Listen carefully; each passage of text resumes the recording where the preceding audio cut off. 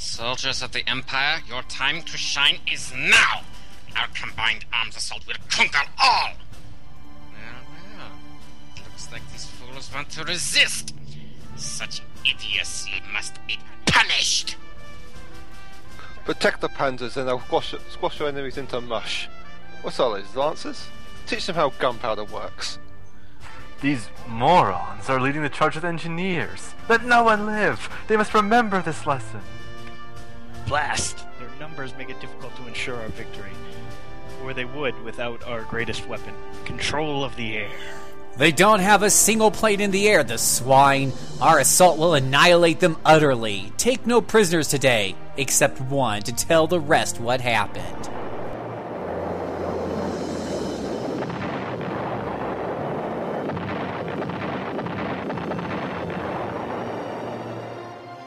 Well done, soldiers. Our opposition is finished.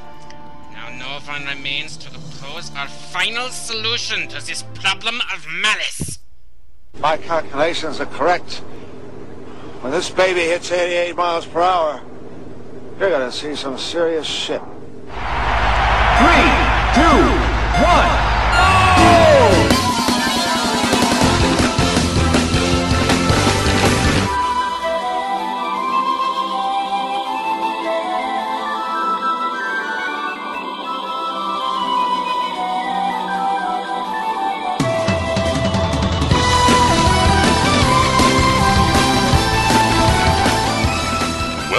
RPG Backtrack, your time-traveling podcast where we discuss computer and console RPGs from the 1980s right up through yesteryear.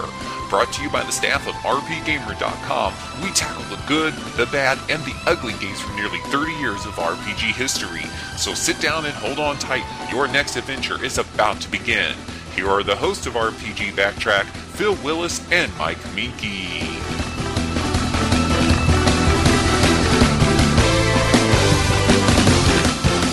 And welcome to RPG Backtrack. This is podcast number 99, Flight of the Valkyria.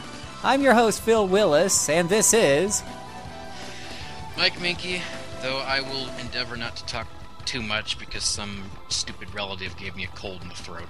And I'll endeavor not to talk too much because I don't know too much about what we're talking about today, except for one of the three, but I don't know about the other two. But we've got other people to help step in the gap. First is Mr. Nathan Schlothen.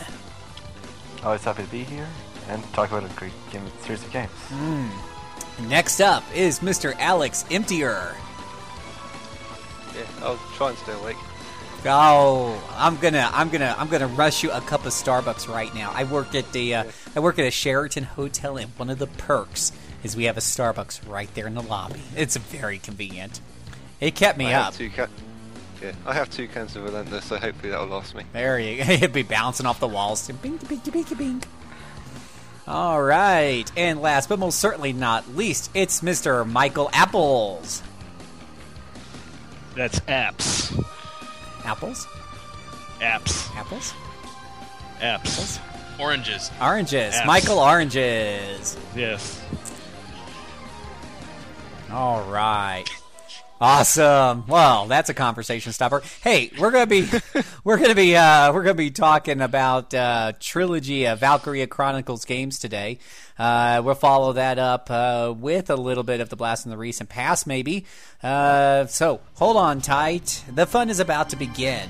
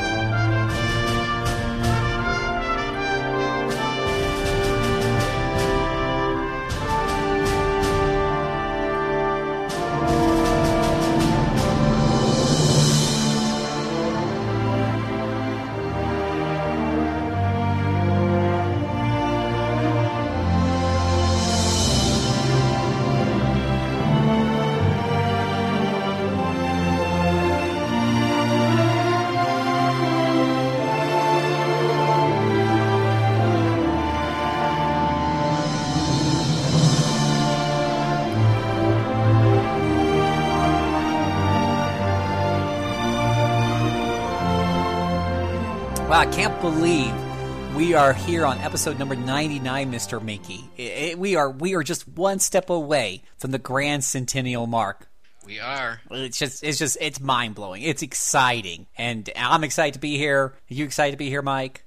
I am. Yep. Though I have some NyQuil in me, so the excitement is slightly tempered. Uh-oh. One's drinking NyQuil, the other one's drinking caffeine. Together, they will combine to form Mediocre Man.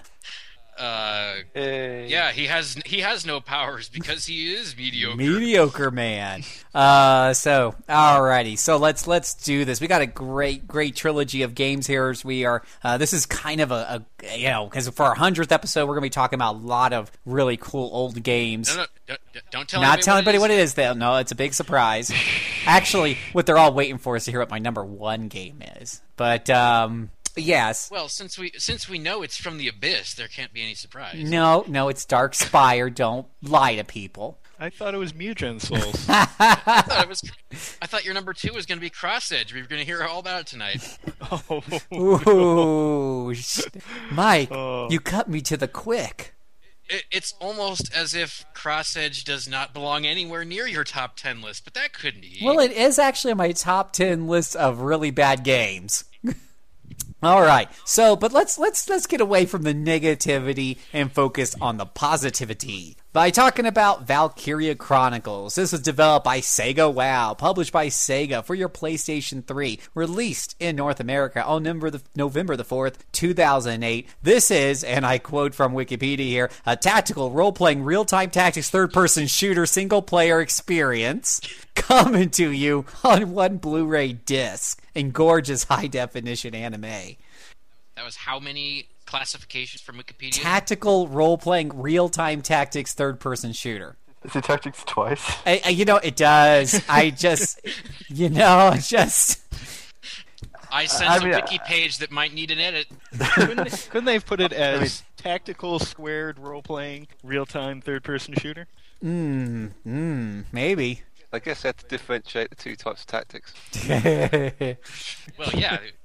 You never want to mistake those for each other. Real-time tactical and other kind of tactical obviously have nothing whatsoever to do with each other. Well, turn-based. The cool thing is that as jumbled and messed up as that description sounds, it actually isn't too far off the mark. It's totally true. That's how crazy this game is. That's right. It's crazy. But does it work? Oh, yes, it does. All right. So, but let's start off, as we start off with most of the games we talk about, talking about the plot and the story. Who would like to kick that off? I guess I'll take that.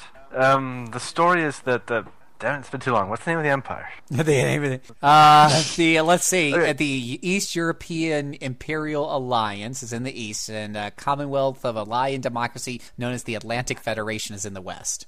Yeah, and in the middle is the small, I guess, Duchy? Republic? Well, Gallia. Gallia, yes. I mean, here, Gallia is just the homeland of, the main characters. It's just the small, I guess, kind of, it's like Switzerland or Belgium, like this small country in the middle Belgium. of the... Yeah. A small country in the middle of the continent that doesn't really want anything to do with the war, but it's kind of like right in the middle of it, so yeah. Yeah, that's Belgium. Yeah. And the tanks come rolling in when the Empire decides to invade them to get at their massive supplies of this material called Ragnite, which is basically this glowing blue rock, which is basically the source of all energy for the industrialized civilization of their society. And yeah, so they've got a rich supply of Ragnite, so the Empire invades to get that Ragnite, and so begins their war. The Belgian parallel kind of fell apart there. Yeah, it's like Belgium. Like if Belgium was sitting on giant oil reserves, it was wanted rather than being away. I was just going to say, just imagine Germany invading Belgium for oil. Yeah, that's and basically the basic idea. Yeah. So this is basically like fantasy anime War II. Pretty much. I guess would be a good description. Do we have a Hitler counterpart, or is that just sidestepped? There's a great Hitler counterpart in the next game, but it's sort of a mixture of Hitler and the sort of World War I Germany. Yeah, it's kind of a lot of like the old Empire, Austria-Hungary Empire kind of stuff, in addition to just Germany. Okay. Yeah, so it's not like they just took the actual countries and gave them an anime coding and kind of hid it behind different layers. It's a bit different. It's not like an exact parallel. Yeah, it's kind of overall a little bit more like somewhere between World War I and World War II in terms of tone, rather than just flat World War II. Yeah. Does that mean you have to cope with machine gunners who can mow you down in an instant? Hell yeah. Yes. Okay. Well, that fits with World War I. Though it's probably a lot more fun to do it here than it would be to go over the top and get killed. Yeah, though there is a lot of going over the top in the trench and getting killed. It can be kind of frustrating. Yeah. I would state the year the game's actually in is sort of 1936. No, 35. Ah, so... only on a slightly different calendar, of course. It's EC. Yeah, 1935 makes me think of the Italians beating up Ethiopia. Which has no parallel here, I'm sure. No. No. Okay, I don't think I should go with the historical talks too much here, otherwise we'll really get derailed. So maybe we should talk about the characters. Yes. Are there some good characters that are memorable here, guys? Quite a few, including a lot of surprisingly minor characters just stick out in your mind. Basically, in this game, you get up a lot of soldiers, and kind of like the Fire Emblem series, every last one of them is an actual character rather than just a generic grunt. So, your entire army is made up of people who are kind of interesting. You don't get them fleshed out, but a lot of them are pretty interesting nonetheless, with what little info you have on them. Let's see. The main hero is Welkin Gunther. He's the son of the famous general from the First World War, first big European war that raged across the continent. But he himself is just a college student who happens to have a tank sitting in his barn, but a college student nonetheless. And he loves insects. And he's obsessed nature with in general. insects and nature in general. He's kind of crazy, but in a good way.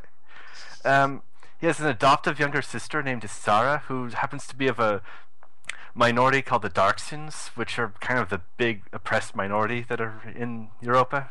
And she's actually the daughter of the maid assistant mechanic who worked with his father, but it's adopted into his family after her father died. And basically, these two are just kind of chilling out in their hometown when the tanks come rolling in, and there they get kind of roped in to help the local militia defend it against the invading empire, and that's how the game begins, with Welkin hopping in his tank and rolling it out and steamrolling the invading empire while the militia tries to hold off the infantry. And that's about it for the start. Someone else want to talk about characters? I'm blanking on names, so I'm no good at Wait this. a minute. I seem to recall that Vice and Aika show up somewhere in this game. Yeah, the two main characters, and Fina as well, though she's somewhat different. But the three main characters from Skies of Arcadia all show up in this game as usable allies. Fina is a bit odd because she's not actually controllable. She's the medic you summon in whenever an ally gets down, but she's still in. Yeah, the Fina character, there's actually 3 of them. Yeah, there's a set of triplets, or something. Okay. You only have to see one at a time, though, but... Yeah. I didn't realize she was a character from Skies. Yeah, it's a lot obvious at first, but she's also the only one of those 3 to get a talking role in the game, so outside of Battlejet.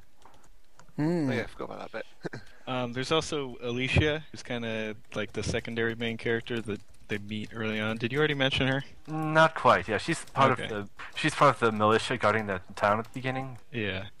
Yeah, she's basically a soldier working with you, your best scout and officer in the army squad you eventually join. But she's notable as one. She's Welkin's main love interest, kind of down-to-earth girl who dreams of being a baker. And as it's later revealed, she's a Valkyria, a kind of special warrior who has the power to annihilate tanks by looking at them practically.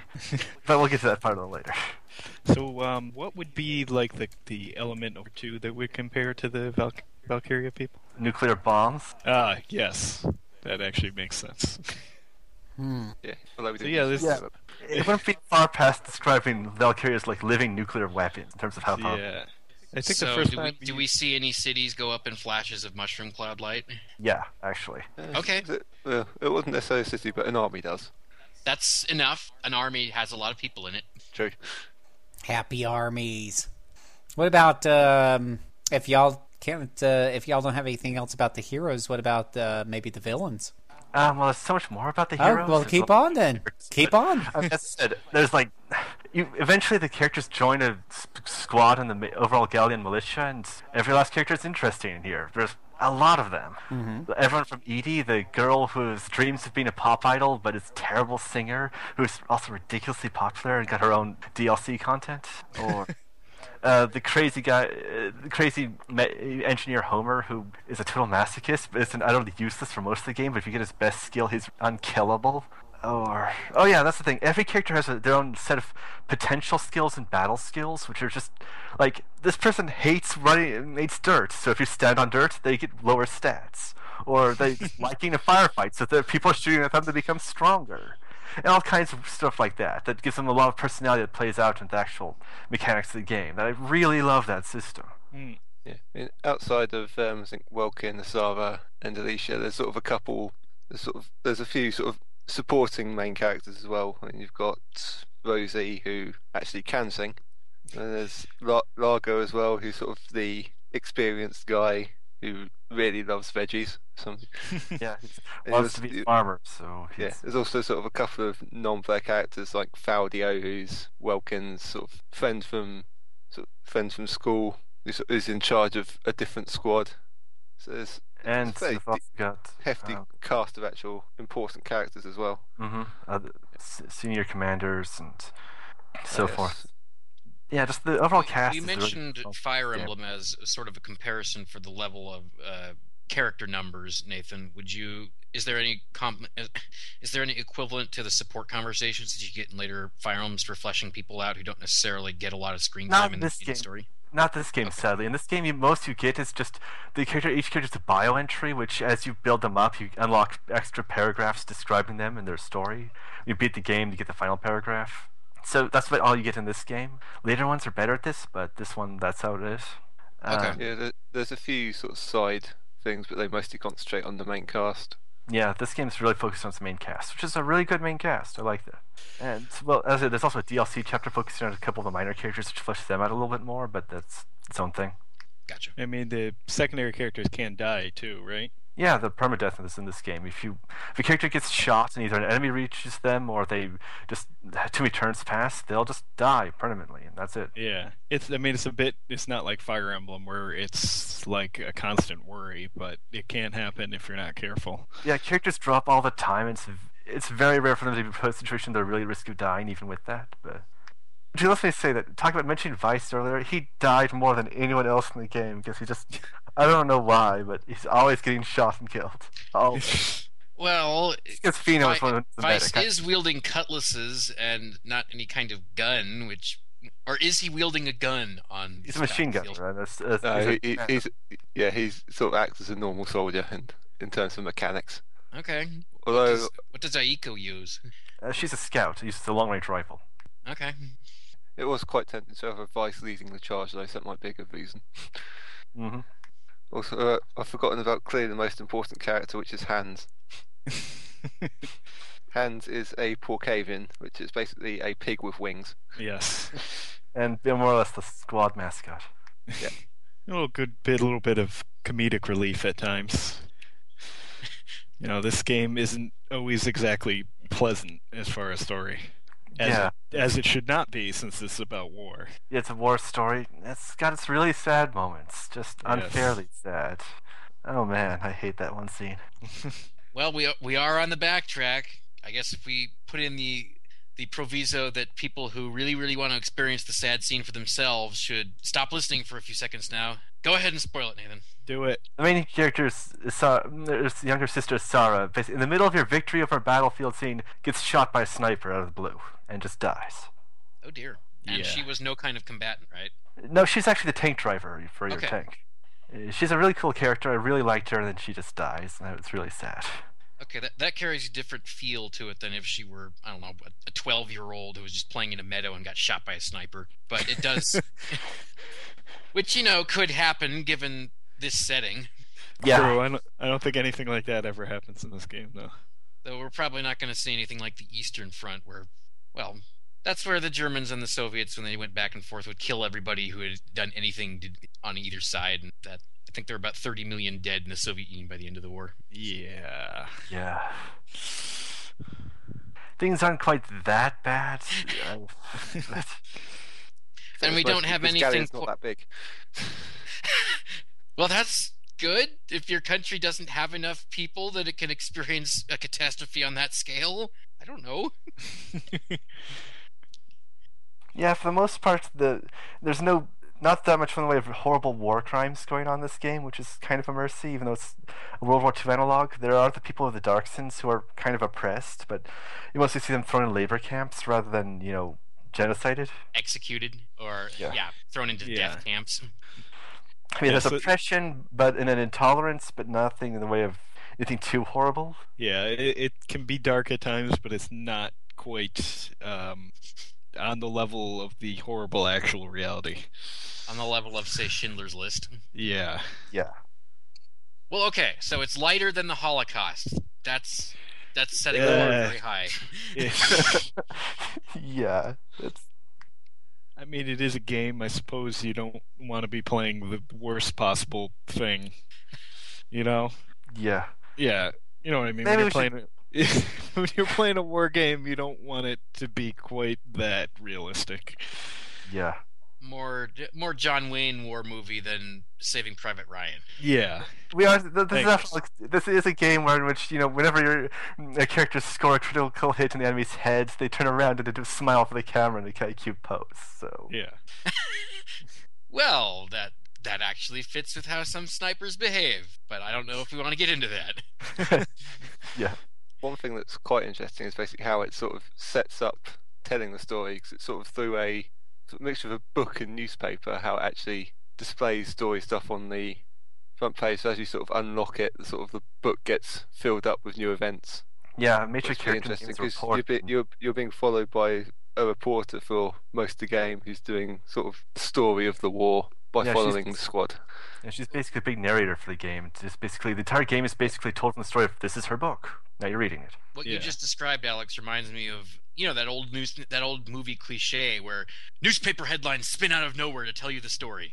Is that kind of like that? Similar? Okay. Yeah, it didn't really have the headlines, but it sort of had all the sort of images of the scenes and sort of a few bits. So it's quite cool in that. Did it have headlines? I'm confused. That does It sound might have kind of done. cool. Yeah, but that was a very interesting way to show it on the UI anyway. Mm-hmm. Yeah, that kind of book theme pervades sort of everything about the graphics, really, and the whole way everything is presented. Yeah, the graphics are amazing in this game. Oh yeah. Just the whole things have they kind of look sketchy at first, and it suddenly transforms to brilliantly colorful animated scene, and there's transitions between the map and normally is kind of, you see a very distant, like you're looking at a map on a table in a room. Then you click on a thing and it zooms in, and suddenly you're controlling a real-time character in a well-illustrated thing that's just completely seamless there. It really works well. Yeah, it's very, very well done. And that little effect there is something I missed in the PSP games. Yeah, it's a limitations. Yeah, it's a little thing, but it's a nice touch. Yeah. Or other nice touches like the kind of animated text for all the sound effects, like the rat-a-tat-tat text on screen. Yes. And stuff. Yeah, that cross-hatching was soup. I'm sitting here talking to myself because I'm on mute, but yeah, the cross-hatching. I draw comics in my spare time that I don't have anymore, but so I've studied a lot of different comic art styles, and cross-hatching was a common way to do shading. Way back in the day where you didn't have a lot of colors on your printers, so you draw just a bunch of lines in a crisscross formation where shade would normally be at. And I mean, that's a very old school style from decades ago. And the fact that they had that, in there on the characters just in real time with cel shaded graphics, just a plasma TV. And it was one of the first games I had on the PlayStation 3 that just really showed off what, a plasma TV could do. Now, I will only ask this. As this is now about 5 years old, the PS3 has seen further graphical enhancements to its titles. Does any part of this fail to impress currently, or is it all just as good as it was when you first saw the game? It's just as good. It's just a great-looking game. Yeah. I mean, there's nothing else that looks like it. You could compare it maybe, but it would be slightly different styles to maybe a Ni no Kuni or Borderlands 2. But those games are much newer, but this one stands right next to them. Just high quality, high contrast, stylized, cel shaded, type of graphics that just absolutely stand the test of time. Yeah, I mean, I've got it running right now, and it just, The screenshots don't even do it justice. You got to see it in motion on your plasma TV. I'm sure if you went and watched YouTube videos, unless they were the super or high quality setting, you're not getting the full appreciation for it. It's just they just don't do it justice. Yeah, it really doesn't. And so the sequel went to the PSP, of course. Well, we'll get to that. Yeah, we'll get to that. While we're on the graphics, I actually want to mention the art books of this game because it's quite hefty and it's awesome. It's basically 400 A4 pages. Is the Obelisk game. It's got information about almost everything. All the characters get bios. I mean, Hans has 2 pages dedicated to him. Now, did that come out of Japan, or did you import it? No, this has been localized and released in worldwide by, I think, Udon Entertainment. Wow, that is impressive. Excellent. Yeah, it's also not the only one out there, but we'll sort of get into that later. There are other Valkyria Chronicles art books as well. I'm going to have to try and pick that one up. Yeah, it's got tons of info about story development, sort of all the tank as well. Get them in. Excellent. Cool. Stuff. So yeah, graphics are really good. Music, I like music's from the same people. Go ahead. Just the music's the same composer, I believe, who did Final Fantasy Tactics, so it sounds a lot like that, or Tactics Ogre. So it basically sounds exactly the same to me. So as much as if you like those songs, you'll like this game's soundtrack. Yeah, it definitely has that kind of his familiar style. Not that that's necessarily a bad thing if you like that style. It's quite good. And one nice change I like that they made the Western version is, I guess the original opening animation in the Japanese version had some kind of J-pop song associated with it, and in our version they put in like a nice orchestral score, which I think actually fits it better. It's a nice little touch. J-pop makes me think of a lot of things, but it doesn't make me think of 1930s Europe. Yeah, when I actually watched like the original opening animation, it almost seemed inappropriate, but yeah, that's just a nice little touch, and kind of the localization in general is quite good. Well, that's actually par for the course, because Sega, in my experience, does do very good localizations. Oh, yeah. And there's definitely nothing I can really complain about at all on this one. Well, I'm sorry, aside from Shining Force Neo, we'll get to that in a day. Yeah, that's another story. Do we have any voice acting? Yes. Yeah, it's fully voice acted. Yep. A lot of mid-battle voice acting, every story scene is voice acted. I think most stories, I can't remember if everyone is. A lot of it is. Yeah, I think most of them are. Now that's a subject Sega has proven challenged in handling in the past. How does it work here? Works well to me. Okay. Yeah. I have no complaints. They have a very solid cast. I mean, again, I'm thinking of Shining Force Neo. Although you gotta get your head out of Shining Neo. But it's a Sega localization. I know. That was years ago. We gotta let it go. To be honest, most of what I remember about the voice acting is John DiMaggio's Jan, the rather camp Lancer. Oh, I didn't realize that was... Yeah. Oh, wow, that's cool. Kind of shows up in some surprising places sometimes. Okay, so let's move over to the before mentioned mixed salad that's called gameplay here. Yes. Lots of ingredients, one big bowl. What was the description again? It's a big salad. It's just a mixed salad of different things. I would say don't if you say big salad, Phil, we all think of Seinfeld. Yeah, I would say it's a peanut butter and jelly sandwich, but that implies only 2 different ingredients working together, really. I guess the bread's a third ingredient, but people always think about the peanut butter and jelly. They don't think about the bread being part of that. This is like a salad or a soup. It's just got everything in the pot. So, this I'll talk a little bit as far as just from a mechanical standpoint of what's involved here, since everyone knows gameplay is always my focus. But I will say the graphics, man. Just we talk. I'm just having an orgasm. It's that good. It's just you gotta the sketchy watercolor style with hash. Oh, it's so good. Anyway, I can just stare at it playing all the time. Anywho. It definitely is right when we say it's a tactical game, it's a strategy game, it's a first-person shooter game, and it's an RPG. It does all of these. So at the beginning of a fight, your characters will be on the battlefield, and you'll see. Again, it's been a few years, guys. So if I'm saying something wrong here, my technical description, feel free to correct me. But you'll see a kind of like a mini map or a map of the of the battleground with icons for your characters, blue icons or whatever. And red's the enemy, so you have an idea idea of the lay of the land and where the enemies are at. Most of the battles, the objective there is to capture the enemy flag that's in their base, or something along those lines. Sometimes it'll be something else, like beat the BBEG or kill the tank or whatever the deal may be. Yeah, there's usually sort of three. What's that? There's usually sort of three main goals, which either defeat everyone, defeat a certain person, or capture something. Capture that flag. Yeah. Usually the main ones. Yeah. Yeah. So Lots of capture flags in the game. yeah, what's interesting is that you've got a number of, and I don't remember what the technical term is, but I remember it was a bunch of command tokens, the way I remembered them. So generally you got one Command points, I think command points, sure, Yeah. that'll work. Action points or something Action like that, yeah. points, sure, and They're command points. you get like one for each of your guys who are alive on your, who's still standing. So essentially, you could just about move all of your soldiers once. Tanks take 2 command tokens, I think, or command points to utilize. So you might have to leave one guy behind if you're using a tank, I think. But for the most part, I remember getting 1 per person. And you could sit there and move, each person once, or you can actually move one person several times. If you move one person several times, the more times you keep choosing that person, so once you pick a person, like, oh my gosh, see, the more you talk about it, the more convoluted it gets. Once you choose a person to move them, unlike a tactical RPG where you might then at that point start moving them a number of squares and then maybe do an attack at the end. In this one, that's where the camera will suddenly zoom in behind zoom in on the battle behind the character, and now you've gone into, is it first person or third person? Third person, I believe. Okay. Third person when moving. Third person when moving. Got it. So, right. And then first person when shooting. Sure. So, the camera will come up right behind you. You'll start running around. You'll see a bar at the bottom or at the top or somewhere that shows you roughly how much further you can continue to run and still shoot, I think. What was it?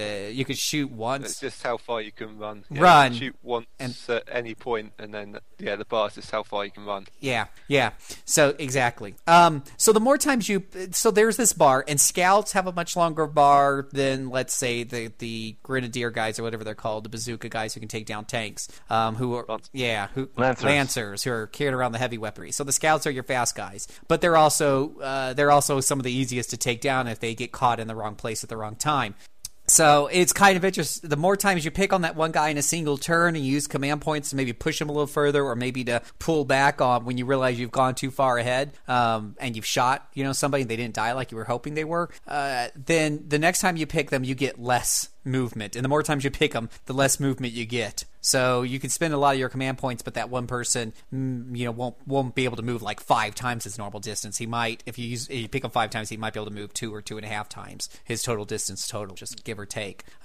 This is actually part of the strategy of the game, because if the command is to go capture the enemy flag, sometimes you can just keep picking your scout and make a run for it. Like, do you have to clear the enemies around the flag before you can capture it? Yeah, you can't capture a flag unless all enemies in the base are clear. Right. So what I would the base is the square, and you need to right. kill enemies in the square. And what I would do is I would there was a number of boards where I could just take my scout, get him a few moves, just use a few moves to get him to that enemy square, and then throw a grenade or two, and usually cleared most things out. Yeah, the thing is, scouts are kind of broken in this game. It's like they're only good at one thing, but that one thing is winning the game. Yeah. So it's pretty funny. But that's so when you go to attack somebody with the machine guns or probably grenades, works the same way. That's where it zooms into the first person view now, and you can sit there and aim the gun real carefully, and if you hit the guy's head, you'll do critical damage. Otherwise, anywhere else does a standard amount of damage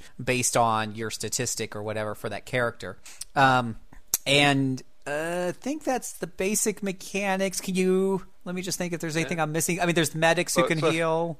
Yeah. It's worth mentioning, while you're moving, people can shoot at you. Oh, right. It's kind of like the interception fire. Yeah, it's kind of like the Overwatch. It's kind of like the Overwatch in XCOM. And actually, except it's constantly on. Yeah, as soon as you move into too close to an enemy, and this can be very deadly if your scout runs in front of somebody who has a machine gun.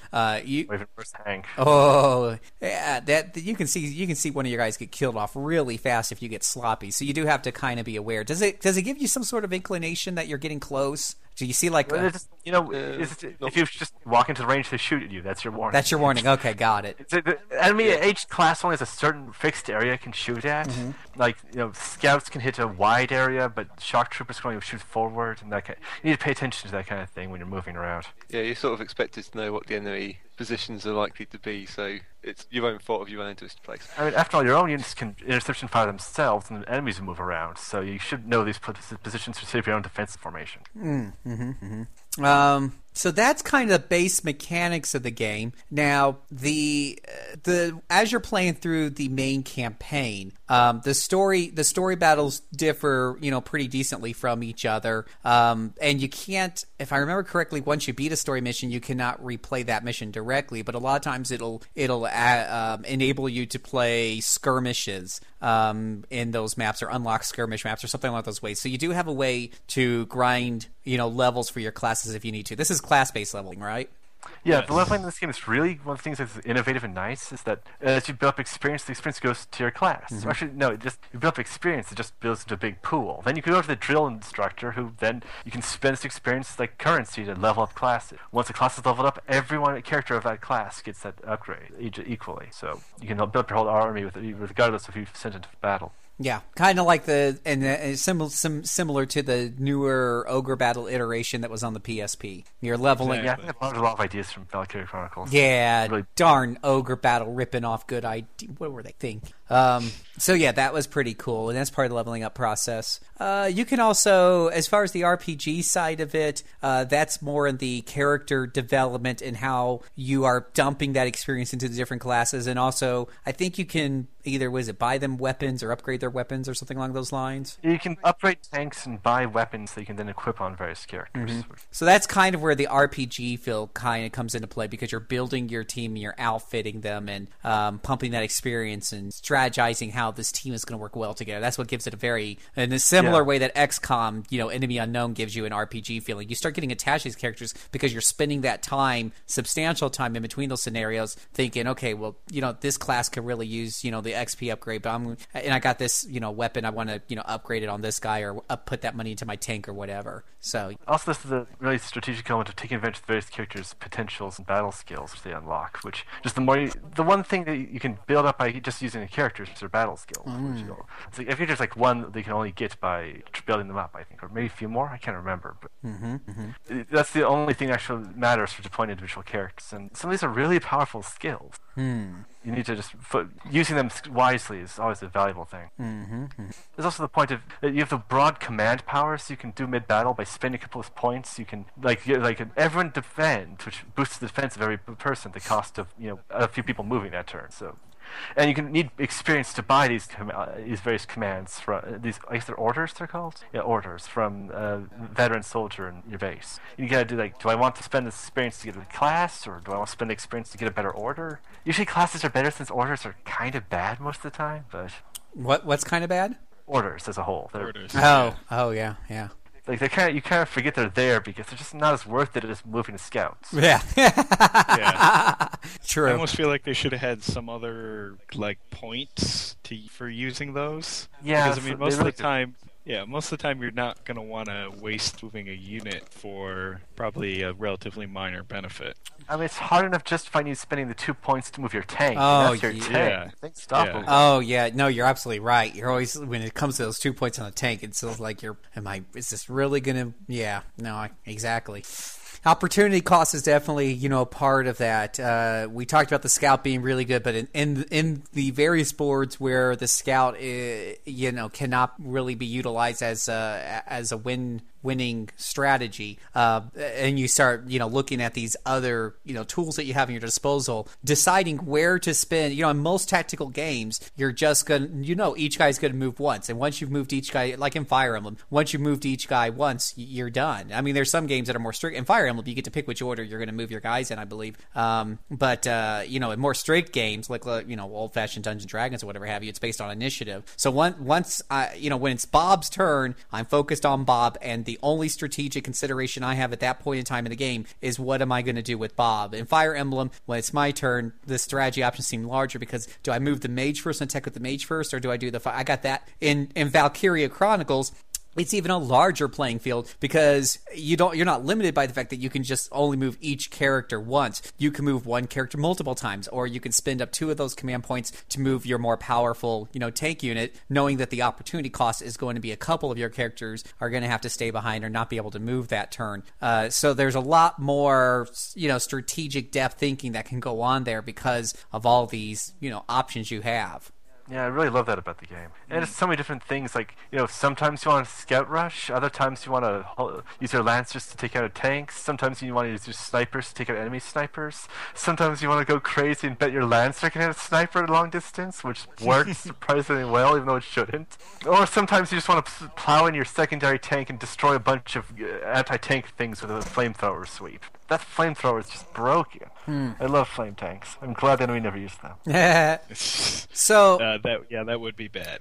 One of the things that happens, and those are really cool. In the story modes, what happens though sometimes is some of the story missions. In a skirmish mission, you look at the battlefield, you see what's there, you see what the enemy classes are, you know what your classes are. You start strategizing in your head. Okay, flame tank's good against this. Everything you're just saying that starts going through your head. You start acting on that, and when it pans out really good, it's a great feeling of satisfaction. I mean, that's one of the main draws of your tactical RPGs. In some of the story modes, that works out really good too. Sometimes, occasionally though, you might go for that, you might put your lancer or whatever out there on the line. You get that lucky hit you were hoping to get, but some of the story missions have things that happen at certain turns where suddenly, a big enemy shows up on the scene, and suddenly the objectives change, or the battlefield changes because of this, this is what's going on in the story at this moment, and suddenly that guy you got out there is right next to the BBEG, and it's their turn. And so that's some you're going to get that in story missions. They kind of mix things up by keeping you in your toes, by having these little,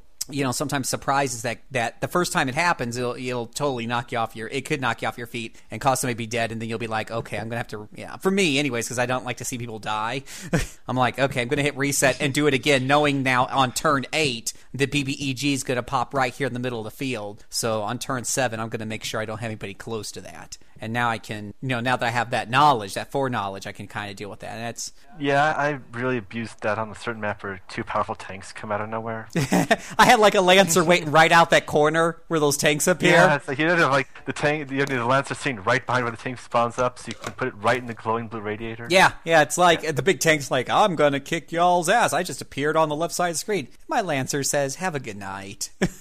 Yeah, I actually like that about the game because there's so much... Things happen, but also plan for it if you're having trouble. It's like it's winnable if you don't plan for it, but easier if you do. There's always things that can surprise you and things are changing, but sometimes they're predictable. I mean, it's a fun game. I really like a lot of its maps because they're so interesting in that regard. It makes it not great for multiple playthroughs, but... Yeah, I mean, I'll definitely say when it comes to some of those story missions, I think once you get past like the 7th or 8th scenario, you can kind of start expecting some of those weird things to prop up. And if you're a strategy, enthusiast who gets easily frustrated when you have this grand strategy, and then there's for lack of a better word, I won't say it's a Deus Ex Machina, but it seems kind of close sometimes when that BBEG is just plopped in the middle of a battlefield, or that tank that was totally unexpected pops in left field. And if that's going to frustrate you, there's a really easy solution, just kind of read the first paragraph of an FAQ, and that's going to happen on turn 8, and now you can strategize around that. Or you could just go through it, waste 30 minutes on it, which is what happened to me a couple of times, and then, okay, now you know it's going to happen because you saw it happen, and now... So the game isn't quite so hard. You need to read the FAQ in order to get through any of them. Because they die they die, don't you? They don't come back, right? Well, yeah, but that's only if they sit there and assisted for 3 turns without using order to save them or send you out. Right. It's a 3 order. It's a 3 round. Yeah, it's a 3 round roll. Yeah. That's right. It's pretty generous. But now you're down those CPs, right? Yeah, you're down the CP, so it slows you down. So you're not going to get the S rank. Or is it only up to A rank? I can't remember in this game. I think it goes up to S rank. I think it's S rank for that one. It's got the S rank hiding in there. I think we kind of covered all the mechanics, eh? Yeah, okay, there's one thing I want to complain about for the mechanics here. Because I love so much of this game, but there's one thing it completely fails to do, and I don't know why it fails, and that's make the Valkyria, who are the titles of the game, and to major the story, actually, relevant to the gameplay. Yeah. Because there's, a couple points in the game where Valkyria shoots up on the battlefield, and, they're completely unkillable, invincible, and the only thing to do is avoid them. when you finally get a Valkyrie on your side, she fights the other Valkyrie in a plot scene, and that's it. I hated that so much. That's funny. That's like GM 101. Let the players have that victory. Don't take it away from them. That's hilarious. So there's a lot of different moving pieces here. There's a lot of different elements. For the most part, pretty good. Some of them are just outstanding. The artwork. Gosh, have I told you guys how? Anyways, Yes. so let's go around and give everybody a few minutes or 30 seconds or whatever. You can do whatever you want, and just get it out on the table. How awesome this game is, or if you have any reservations, you can say those. But let's just so Nathan, you play this, right? Yep. So you go first. Okay, favorite moment of the game. Staring down the final boss who's transformed himself into an artificial Valkyrie using the giant machine. I'm in my Wilken is in his tank. He rolls forward with his tank and gets charged with the power of his love for his dead sister and the power of his love for Alicia, who stands right next to him. He fires a mortar. Half the final boss's HP goes off in one hit, sending me straight to the second phase of the battle. It was awesome. Okay. What about you, Mr. Fuller? Yeah, I mean, the game's full of great moments like that. I mean, we sort of skipped out on what I mentioned earlier, but it's got a great cast of villains as well. Skipped out on what? Talk about the villains a bit. The villains? Mentioned it and then forgot. The villains. Oh, the villains. Well, I told you guys to talk about the villains, but you didn't want to listen to me. Kept gushing about the heroes. Still busy. Yeah, you got a good cast of villains there. You've got Maximilian, he's sort of the main antagonist, and the Prince. I mean, there's Selvaria. Did you hate him when you were done, Alex? Did you really hate him? Can't feel sorry. Yeah. Oh, you felt sorry for him? Yeah, it's more pity. Oh, okay. Was there any villains that you really hated? That you were glad they got theirs when you polished them off? They were less villains and more sort of jackass behind-the-scene characters. Yeah, like the jackass, the army guy who's always taking credit for your stuff, who keeps doing stupid things and dragging the rest of the army into his mess. Then he gets blown up big time, and I'm kind of okay with that. I feel sorry for subordinates, but yeah, not him. Yeah, I mean, you've also got characters like Selvaria, who's the sort of opposition Valkyria, who's sort of a really well-developed villain as well. So, fantastic cast throughout on both sides. So, love the game. Also, great visuals. Oh my gosh, it's so pretty. You know what? Actually, I'm just gonna let you guys finish the show. I'm just gonna go turn it on and watch the credits. And just watch the opening scene again. Oh, that opening scene. Yeah, oh my gosh. The graphics are so good. I mean, you almost believe it's just like not that they transition it the way Final Fantasy VII did, but it almost feels like that is, like the quality of graphics you see in a lot of FMVs at the beginning of the game, that's this whole thing throughout the entire thing. I mean, I played plenty of PlayStation 1, PlayStation 2 games where they have, a really cool hand-drawn anime, beginning with the cool music and stuff to kind of get you pumped up to play the game. And then you hit start, and for the next 40 hours, you're playing something that doesn't look nearly that good. And you have to go back and play sometimes you hit the reset button just to watch that beginning again, just to remind you why you're trudging through the, Wild Arms did that for me. Great really beginning and pumping up an anime and cool drunk, and then I get to the game. But here, it's throughout the whole thing. It's the graphics are just okay. It's not my turn anyways. It's App's turn.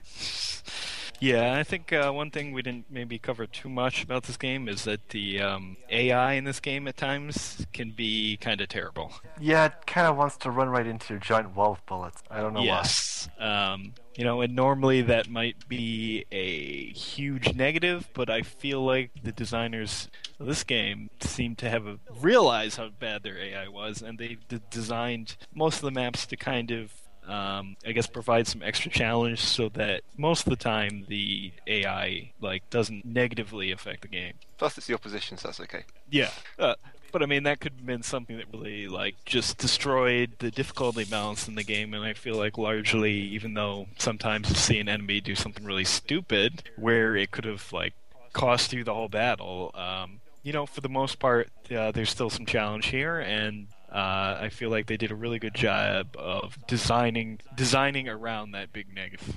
Yeah, some of the high difficulty skirmish maps are just kind of mean. In terms of in the story mode, you were ambushing the enemies, and this time you're completely surrounded and cut off from any reinforcements, and surrounded by 8 tanks and reinforced enemy positions. It's kind of crazy. And did I mention how good the graph?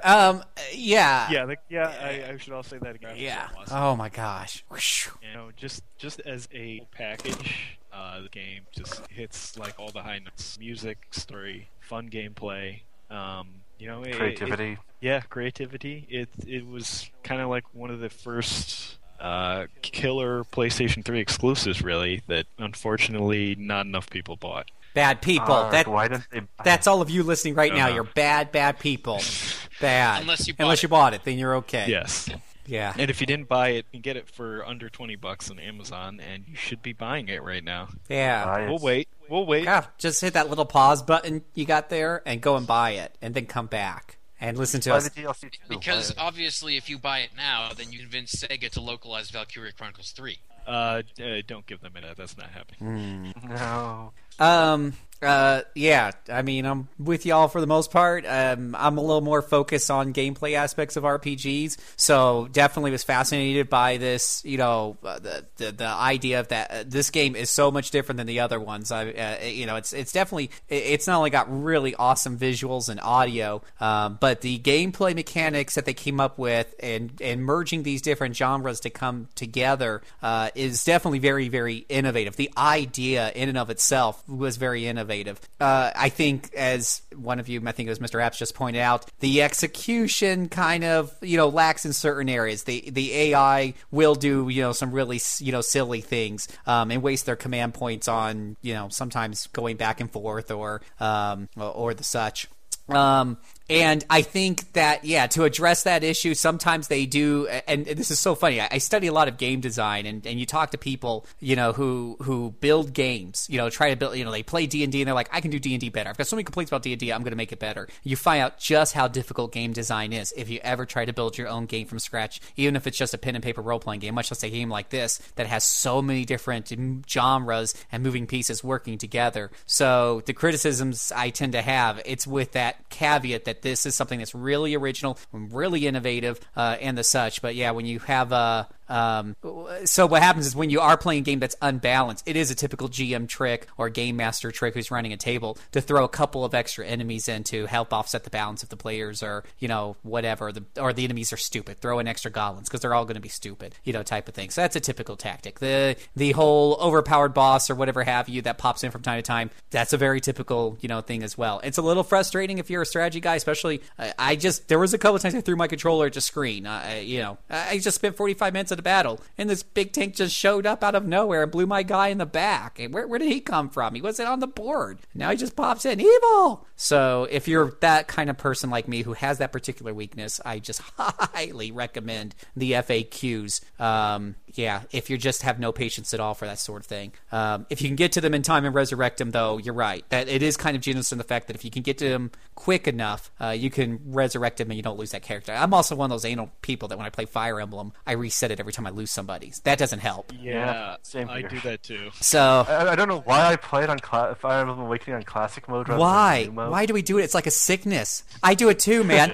I know that I hate it when somebody dies. I'm going to reset and get pissed that I lost 30 minutes, but at the same time, I pick that option too. Why? Yeah, like I haven't been able to beat Fire Emblem Awakening for that very reason. Yeah. Like I'm stuck in the final battles because I lose too many people. And they're dead permanently, and yet we choose that option even though we know we're going to, So, so this will kind of do that to you, too as well. That's I think that's where, Fire Emblem is a little bit better in my opinion as far as my enjoyment goes, because when I do die, it almost always feels like it's my fault. It always felt like I should have known he could move there. I could have highlighted him and known that's what he's going to do. I know what that class can do to this class. I know what the weaknesses and strengths are. Yeah, well, I don't. Fire Emblem sometimes has the same thing of reinforcements coming in and really messing you up. Like that one mission from Path of Radiance that always got me with the ravens coming in on the boat. Yeah, and that happens, and that doesn't make that right. It's just more. It doesn't do it as often. It's just once in a while. But yeah, well, I don't have the complaints with reinforcements that you do. So if I'm okay if they're coming in on the opposite side of the screen when they come in from the back where my wizard was at. it makes me a little cranky. I mean, yeah, and yeah, or it pops up in the middle of the group all of a sudden, teleports in, it starts wiping out the first person with his first turn before I had a chance to react. Anywho, but at the same time, it is not a bad game at all. It's just understand there's a couple of shortcomings there, and the fact that one of the things I've always said is I like original. I give games points for being original. In this day and age, after we've had 30 years of RPGs, of computer and console RPGs, having something that's so fresh and clean to the table is a huge bonus in my books. So, and that's what this, and not to mention, did I mention how pretty it is? Oh my gosh! I just, when you really look at just how original this whole design is, I think you can kind of forgive them a little bit for some of the shortcomings because, what else out there is there that compares a ton to this game? It's a real shame that, and you know what, when I'll go back to that D&D analogy. When D&D first and even second edition came out, they weren't really great balanced games. There was a lot of there was a lot of things that held those games back. Still not great balanced games. Yeah, well, I mean, Pathfinder now feels Pathfinder's horrible. That's a debate for another discussion. I was just going to say, not a balanced game. The core at all. The core classes in Pathfinder. I'm not getting into their weird, funky extra. Fighter and wizard are badly balanced. They're much better balanced than they were in the old days. And you expect a wizard you expect a wizard to be weaker at the beginning and really cool at the end. That's the way that's what I say by balance. Oh well, anyway, anyways, the whole point is those games have gotten better with time. They've become more balanced. I didn't even say they were greatly balanced. I'm just saying they have gotten like wine. They've gotten better with age and iterations. Valkyria Chronicles, this is the first iteration. It has some rough edges. I would have loved to see future games. So I'm waiting to hear what you guys say about 2 and 3 because I have not played those. But I would be crossing my fingers hoping that with future iterations we tightened up the AI, we tightened up some of the gameplay mechanics, we tightened up some of the balance issues, because that would make that a home run. I mean, the first Shining Force games and whatever have you weren't nearly as cool as some of the later games. So yeah, I'm hoping that's what's happened here, but we'll find out. We're gonna find out. We're gonna take a break though because we've been on for an hour, and we're gonna go ahead and sit. And we have said that the music is by Hitoshi Sakimoto, and he does good music, so we'll probably want a sample of that. We will usher in the break, right? Yeah. I'm sure someone's gonna send me some links of their favorite music, so I can put that in right now.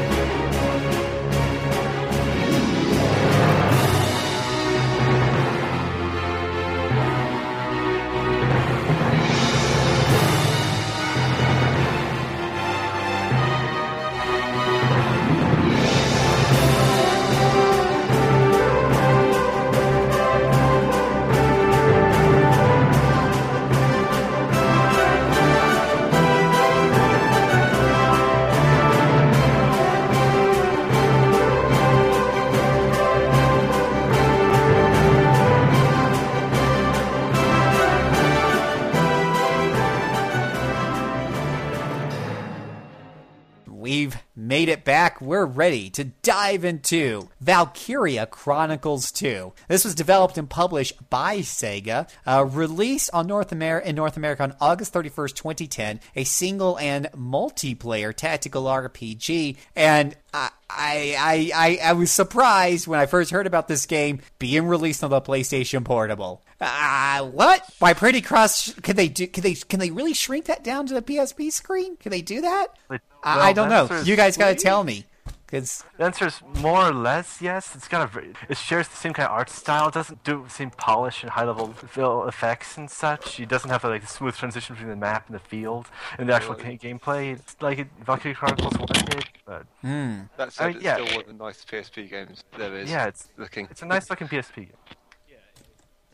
Where'd you go, Mr. Oh, Abs? Sounds like you're across the room. Mr. Abs ran away from us. As if he yanked out his cord. Nope. He was so impassioned in his defense of the graphical style that he yanked. He knocked it out. He just knocked it out. So while he's getting his technical issues kind of fixed over there, maybe does Mr. Hear me now? Oh, there we go. So you were saying how terrible the graphics were? Is that what I heard you say, App? No, I was just saying that you're going to know going in that it's completely impossible for this game to match PS3 style and also the PS3 map style. So there's definitely some compromises that had to be made. The game, but for the most part, it looks really good, especially for a PSP game. I give them an A for effort. But the result, as graphically anyway, we'll get to gameplay details, but graphically it still leaves a little bit to be desired, especially if you play that for a while and then go back to the PS3 game, it's really noticeable. Yes, it's just the only difference is the technical limitation. PSP versus PS3, they still preserve as much of the art style as they can. It's still quite good looking for what it is, and I'm not going to complain. It's like you can't do magic, so yeah, Well, and okay, let me throw out a comparison then, and get you because I have not played this game. I just want your opinions. Persona 3. That's not a fair comparison. That was a PlayStation 2 game. Damn. Forget my comparison. Drat. I was going to talk about how well that translated over to the PSP, but we're translating a PS2 game to a PlayStation Portable. PlayStation 3, you're going to have to scale it back. It's a huge difference in the hardware capabilities. Yeah, most of the actual gameplay systems are pretty much intact. The main area is, rather than one huge... Could you imagine that on the Vita? Oh my god, I just had an orgasm. Oh my gosh, I love these pretty games on the Vita. They've been not Atlas. So what's it been called? Oh my god, Dragon's Crown, so pretty. But I digress. Vanillaware, thank you. But I digress. I would love to see Valkyrie Chronicles games on the Vita with its high contrast and bright screen. Oh, that would be beautiful for a handheld game. Anyways, so graphics, they had to scale it back, but still looks really good. That's awesome. Music still there. I really can't remember, but I think so. Yeah, it's still got music, yeah. It's still got music! It's still got music, but for me, it kind of felt like instead of, not to jump ahead to 3, but where 3 had more original stuff, this felt kind of like the greatest hits collection of Valkyria Chronicles 1's music. So it's which is fine because it's fantastic music, but it doesn't really have a whole lot of original themes that make it differentiated it from the first game. There's sort of only one track stuck in my head, and that's the one that basically plays on the hub, the hub bit, basically. Yes, which is drilled into my head completely now. Yeah, but for the most, you're not really gonna have a lot of complaints about the music. It's fine. And a lot of those themes are fantastic from the first game, so it's fine. I don't know if anybody else has any comments on the music. Yeah, as I said, I can't really remember it. I don't remember not liking it. Yeah, it's one of those that does the job, but doesn't really stand out on its own. Yeah, I think they had enough other things to worry about in converting this whole system to PSP, so maybe it's not such a bad thing that they didn't exactly spend a ton of time creating a new score. Okay. Graphics, music. Okay, let's talk. Oh my goodness. Well, let's get it out of the way. Let's talk about the story and the plot. We normally knock that out pretty early. Can we not? Okay, I'll just start with this one. Okay, the basic plot is actually kind of interesting. See, at the end of the original Valkyrie Chronicles, it's revealed that Cordelia Rangris, the monarch who rules Gallia, is in fact a Darkson. She is, and everyone thought she was a descendant of a Valkyrie, but in fact she's is the part of the kind of discriminated minority population of the continent. This is pretty unpopular amongst some of the elites of her own country, which sparks a rebellion. Thus, a civil war has broken out, and this conflict is at the heart of Valkyrie Chronicles 2. Basically, the loyalists versus the people, the horrible racist nationalists. Yeah. What's the name of that family? Wait, loyalists and nationalists? Are we talking about the Spanish Civil War all of a sudden? Yeah, this is actually kind of the Spanish Civil War of the whole era. Was that 2 years? Was that 2 years after the Second World War? Because that's when this is set. That was just before the Second World War. Oh, was it? Okay, I don't know. Yeah. Well, anyways, this is. Let's just say that basically the closest analog to Nazis in the whole series are the rebels from this game, because they've got the guy who's just like Hitler in them. He's like literally just like Hitler, minus the mustache. Rebels, not the guys in power, but the rebels. Interesting. Yeah. Well, it's sort of a noble family, so I think they had sort of a fair bit of power, but not sort of government. Yeah, they're a very power. influential, powerful family, but. Okay, yeah, that kind of leaves Hitler parallels away. He was not of a noble family in any event. Yeah, again, I know. Sort I of, mean, like, sort of random amalgamation to Germany. Okay, never mind. He's not exactly like Hitler. Actually, what he is exactly like is Giran Zavi from the classic anime Mobile Suit Gundam. He's exactly that, just taken over into fantasy Europe rather than giant space battles with robots. But I suppose that's digressing here a little. And Giran Zavi is the guy who literally says like Hitler was a cool guy. So yeah, kind of a progression there. Anyway, yeah, I think the main setting for this game is a military academy rather than sort of the actual militia. So the main character is Yvonne Harden. Yeah, it's a sort of somewhat younger cast than the first game. I have seen the artwork. They are definitely in what appear to be European military academy style school uniforms. Yeah, it's like basically Yvonne Harden's like 17, I think, 16, 17, I think. He just I think they're all started 17. somewhere in the middle. Started early in the war.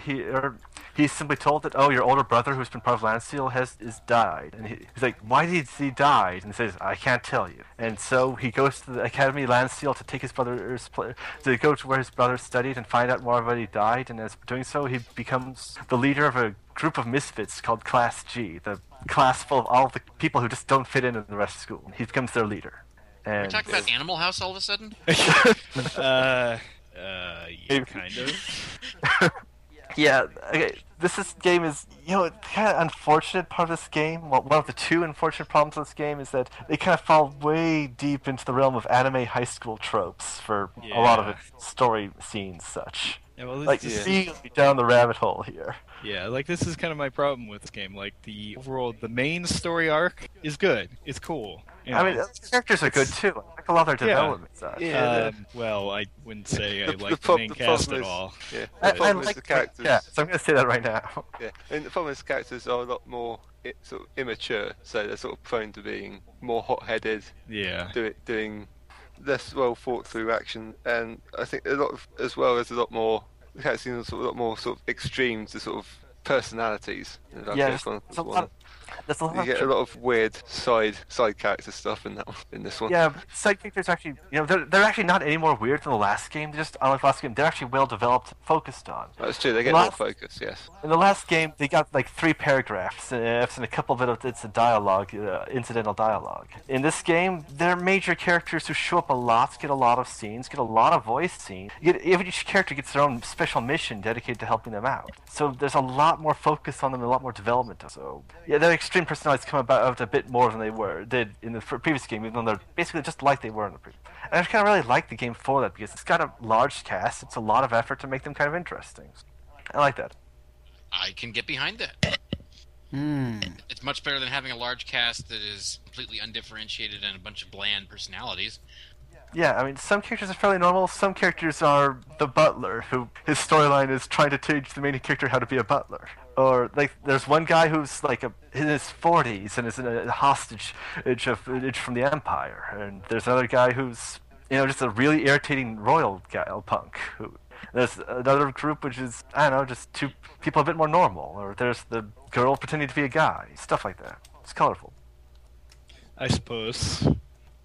I couldn't get into any of it.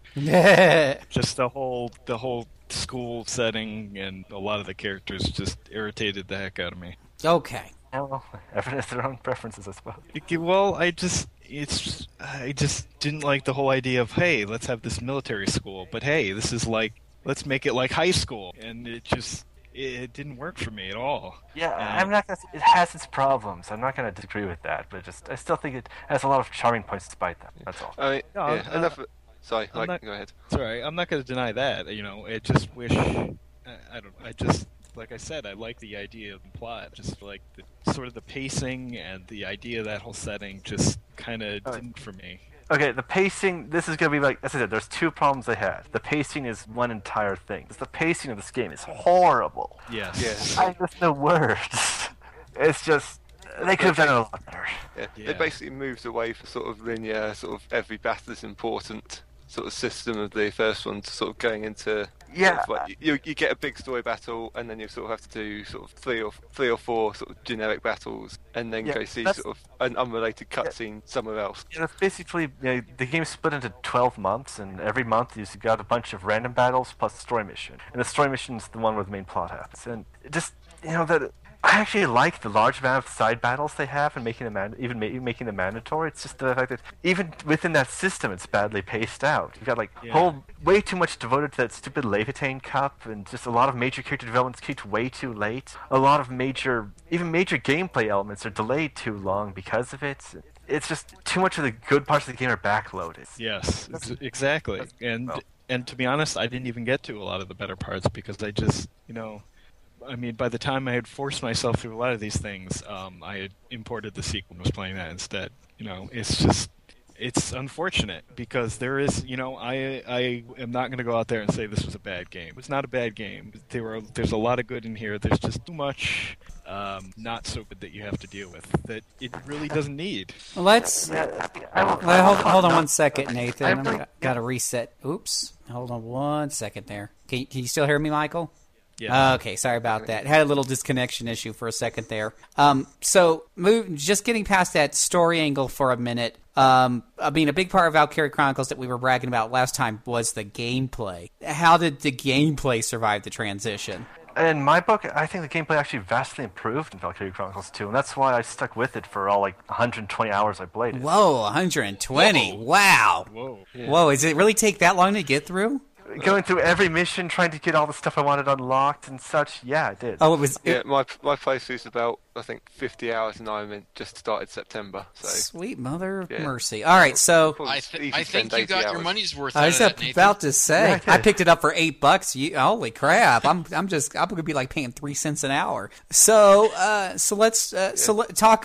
How are there any changes to the core mechanics? From the there's a lot actually. It's just it's not immediately obvious, but basically things are a lot faster paced. Basically, oh, that's good. In the previous game, for example, if you wanted to call reinforcements, you had to wait a whole turn for them to arrive. In this game, they arrive instantly, so you can change in party members in and out a lot more rapidly and use everyone in the battle a lot more fluidly. The maps are small maps, so you have to move between them, and that happens pretty quickly. So there's a lot more complex and dynamic in terms of how things move, rather than just have a single moving front line. You've got a lot of more options and direction. Yeah, the main thing for the sort of speed changes, because you are using a lot less characters. There's usually a maximum of 6 active for your team anyway. Yeah, 6 as opposed to the 9 or more you can get in the previous game. What is it? Yeah, it's got way higher than that in the teams probably by the end. But yeah, it's always 6 high. You can have up to 5 in any sort of one zone. I think there's usually sort of 3 or 4 zones. Yeah, 3 or 4 sub zones for each map. Yeah, but you're usually only fighting on 2 at a time generally because you're sort of advancing through them all. So I mean, there's some tweaks to the speeding up is a lot nicer to have actually. Yeah. Also, things like the game's a lot less bogged down because interception fire it's gone from being incredibly powerful in the previous game to being almost worthless in this game. So it's the less way of static line fire. Yeah, I think it usually varies depending on units. So I think scouts do naffle fire, but I think your tank, if someone's stupid enough to get in front of it, will annihilate any sort of normal troop. It varies a lot more between different classes, I guess, this time around. Yeah, that's another nice thing is the addition of other classes. Yeah. Also, the fact that the thing about the interception fire is also previously enemies in Valkyria Chronicles 1, they have the noise thing. They'll walk right up to the edge of your interception fire and then stop. In this game, they'll charge in and throw a grenade at you. So it's a little more dangerous overall. It makes things more exciting. Yeah, there's a mixture of sometimes they are a bit more suicidal, but they'll be sort of suicidal to do something fancy or something sort of that in theory would be useful. Yeah, and also as Mr. Apps was saying, there's more classes, and that's a big advantage because they're interesting. There's twice as many classes in this, almost twice as many, maybe a little less. Well, it depends if you're counting the upgrades. Yeah, if they're counting upgrades, there's like... You're counting upgrades about 8 times. Yeah, about 8 times as many. But in terms of the overall truly different playstyles, like 8. But I'm not sure it's that many. I think there's two or three. I think new class in there. Yeah, so it's up to 6. Yeah, they also rearranged some of the abilities of the old classes. Engineers lost some abilities, which were then transferred over to a new class called the Armor Tech, which is actually a really poorly conceived class, considering it's got the abilities to clear out mines and fix damaged terrain, but it's got really low movement, so it's no good at those jobs. I really hate the armor. I wouldn't put up with it more for the fact that it upgrades from the Fencer, which is one of my favorite classes. I love the Fencer. The armor tech is useful for against the V2s, just to sort of absorb damage. Yeah, but the Fencers are so much better at that, since they can actually hit the V2. That's true.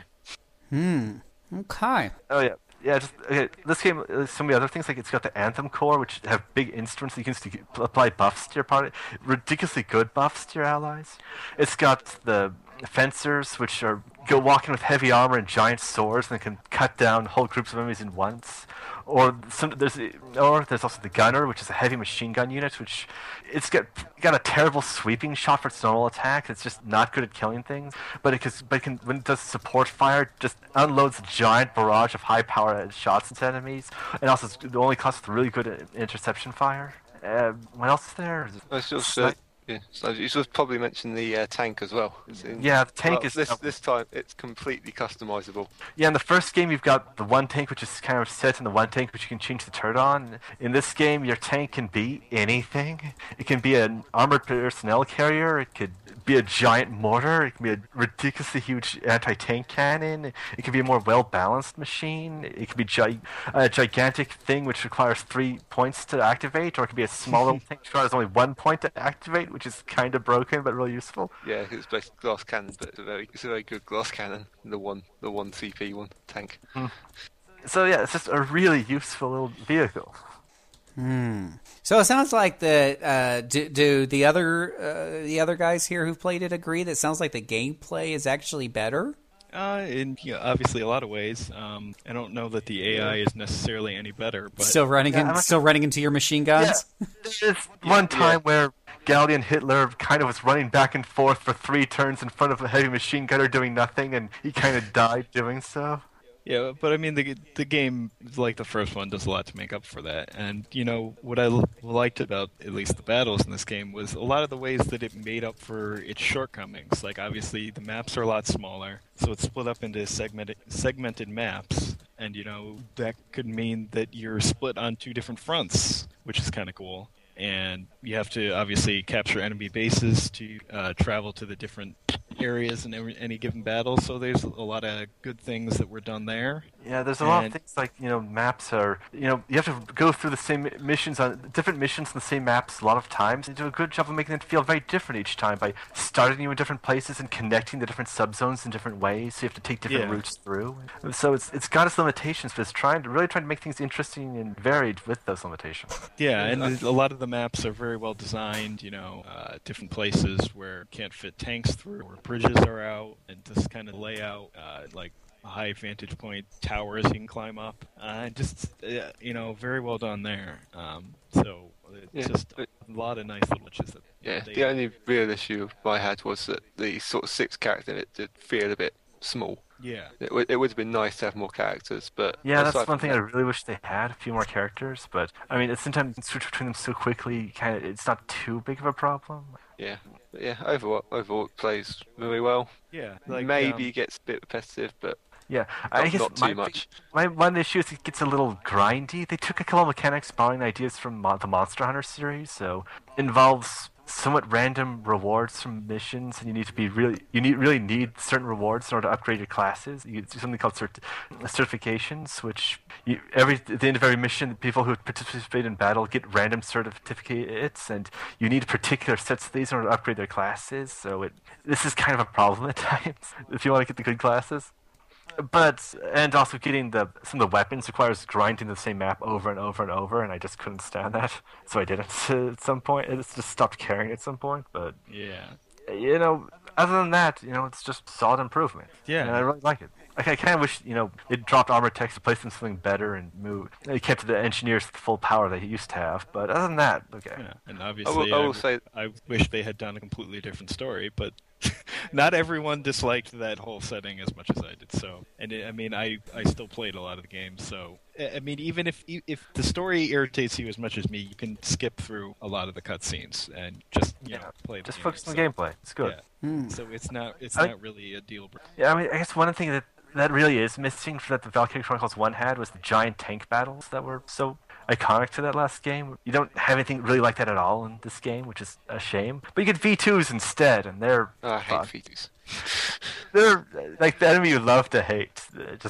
They're artificial Valkyrie who have powerful shields and ridiculously powerful weapons. You need to Every time you say V2, I keep thinking of the supersonic jet weapons that the Germans threw across the channel. No, not quite the same. These are more like guys in heavy powers.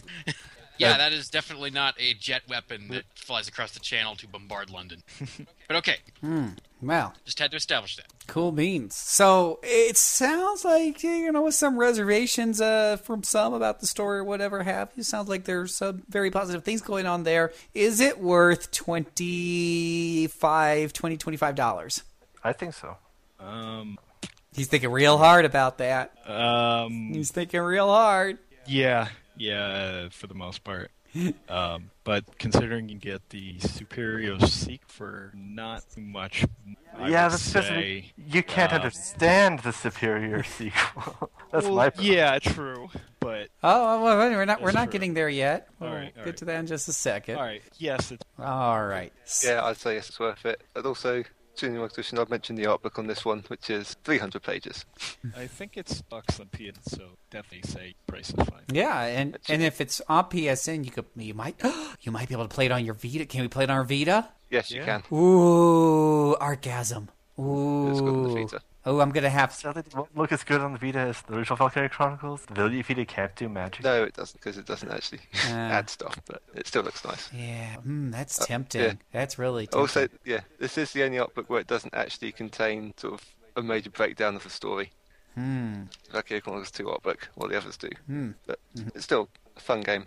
All right, cool. So there's plenty of ways to get that. You can grab that on UMD. You can grab it on PlayStation Network. $25. Sounds like a very cool and interesting game with a few reservations, like the first one. Maybe a few more here, maybe not, depending on how much weight you put into your story, side of the equation. Sounds like if you enjoy if you're more of a gameplay freak like I am, sounds like this one will scratch the itch just as well, if not better, than the original. And if you're into this story, well, it's a toss-up. So we're gonna take another break, and we'll be right back to talk about the sequel that you may not be able to understand. That is, in fact, our import corner. That's right. Be right back.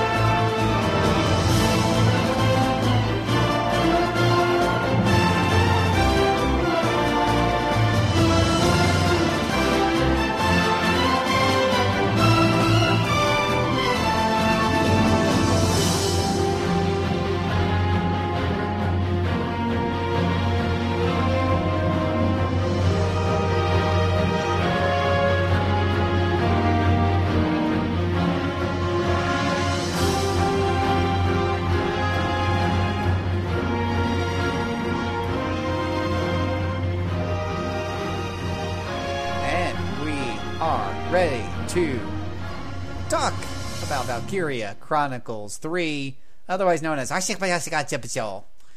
This was that was a great Japanese. Did you like that? Developed by Mediavision, published by Sega. This was released in Japan on January 20. By the way, this is the import corner. January 27, 2011, with an extra edition being released on November 23rd, 2011. A single-player tactical RPG experience. And this should be like the last one. Single role-playing strategy, first person, third person, or does it not have all those other views? Is that it says tactical role-playing? No, it's the same, I think. But don't you still have that first person view and the third Yeah, it plays the same. So Wiki is screwed up here. This is a tactical role-playing first person strategy tactical title for your strategic PSP system. Okay, got it. I got it down now. Okay. All right. Well, apparently Sega quite liked this game because it selected the 2 leads, I think, for inclusion in Project X Zone. And the third lead is third player. Is a kind of solo character in it, so 3 main leads. Yes. There's so many characters in Project X Zone that it's hard to keep them all straight at times. Yeah, this is the game I always wanted to play but haven't, considering it hasn't been localized, and I blame all of you who didn't buy Valkyria Chronicles 2. I don't think we should blame only those people. Twice, damn it. I think we should blame all of the people who were busily pirating with their PSPs instead of purchasing games legally. So that companies I'm blaming them too. So that companies like Sega might decide maybe it's not worthwhile when we will probably lose money. Although, just to add insult to injury, they have released the 3rd art book in English. As well as releasing the original soundtrack on iTunes. And it's a good soundtrack. And you mentioned which I did that this was developed guys. Wait, Mediavision did this? Yeah. This game has like more of a Wild West tone to the soundtrack, which now seems really like spot on considering the developer. I'm really missing out by not playing this, aren't I? You should. It's a cheap import. It's a fan translation that works. But it's since it's got a more linear approach, it's an easy to play. Although obviously you're going to miss out on the story.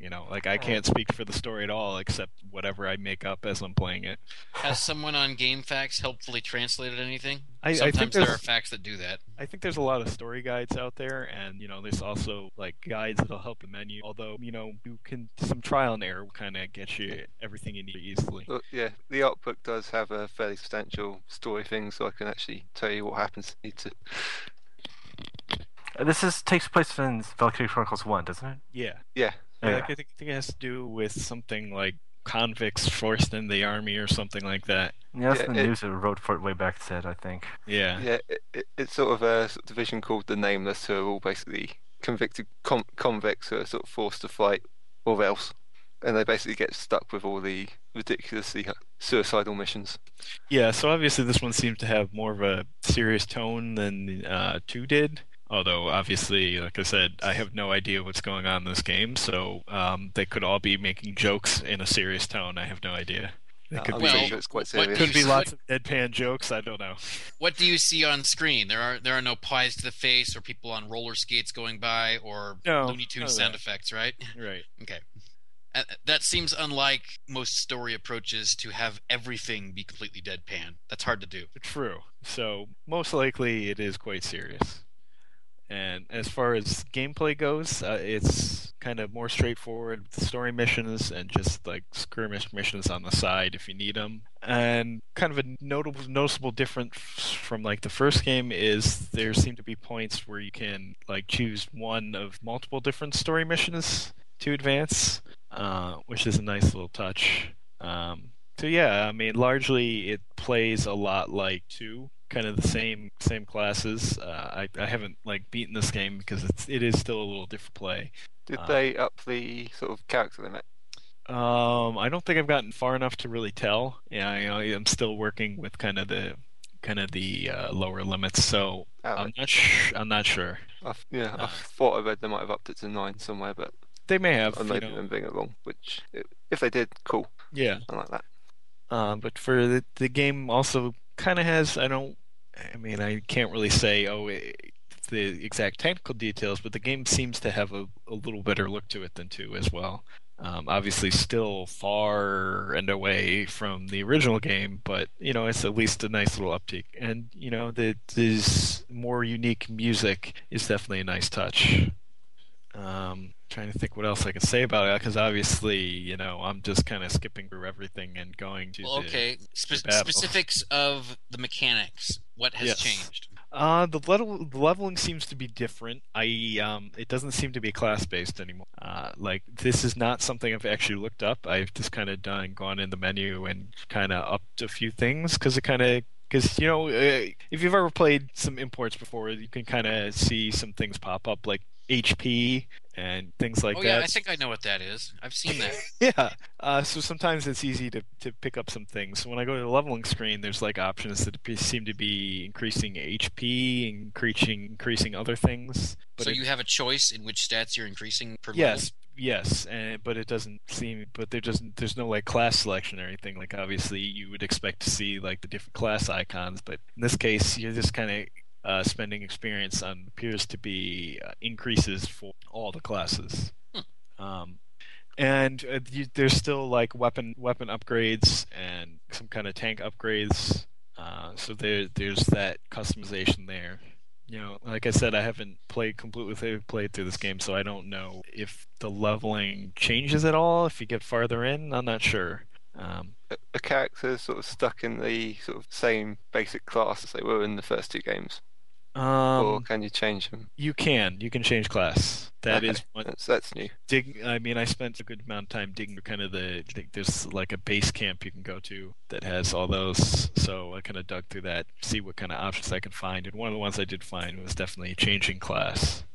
So that's available. I'm not sure about getting extra characters or anything like that. Like I said, obviously, although this is certainly very playable in Japanese, it's still going to be kind of a slow, sometimes frustrating experience, like playing anything in a language you don't know would be. So keep that in mind. Caveat emptor. Yes. There is a promising-looking fan translation in progress, but as those things can go, you never know what could happen, if it'll ever come out or when it will come out. So so if you really want to play the game, I would prepare yourself to just play it in Japanese with as many guides as you can. Me personally, since it's a portable game, I don't really want to have to pull up a guide or anything, so I kind of just fiddle with it on my own and try and figure things out. It's not something like when I imported the 7th Dragon and I really needed to have some quest guides to figure out where the heck I'm going to go. Obviously you're going to know you're going to know how to advance pretty obviously. It's got a little world map with pins with battles and story events, and the main story battles are very clear, and the skirmish battles are obviously pins not connected to kind of the dotted line on the map. So as far as progressing through, it's very obvious, but in story you need a guide, and some of the different leveling options and things like that, you're going to have to spend some time either reading a guide or kind of just fiddling with things on your own to get a handle for it.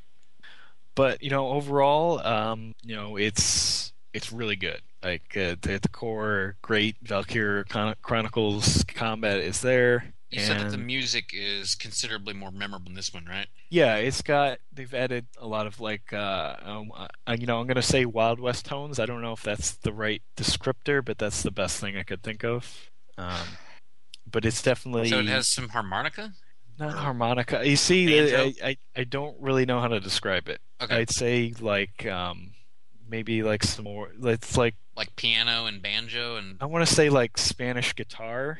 Okay, yeah. Yeah, there's a bit more guitar and it's still Sekimoto doing it. Yeah, and it's noticeably, like I said earlier, it's noticeably more unique from the first game than 2 was. Although you still get a lot of those memorable themes, like the main series theme is in there. So the music is certainly a plus over 2, and I think a lot of people's frustrations in importing this game is going to be the story, because I know a lot of fans really like the story, and not unless you know a little bit of Japanese, you're going to be missing out on that here. And I can't. I really have no idea if the story is any good or not. But from what I've read in the art seems book, like it sounds. Yeah, from what I've read in the art book, it sounds quite interesting. Yeah.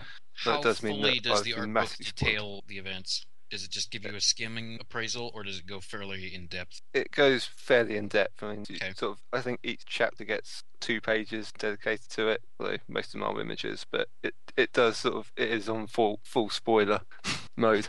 Well, if you get the art book, caveat emptor again.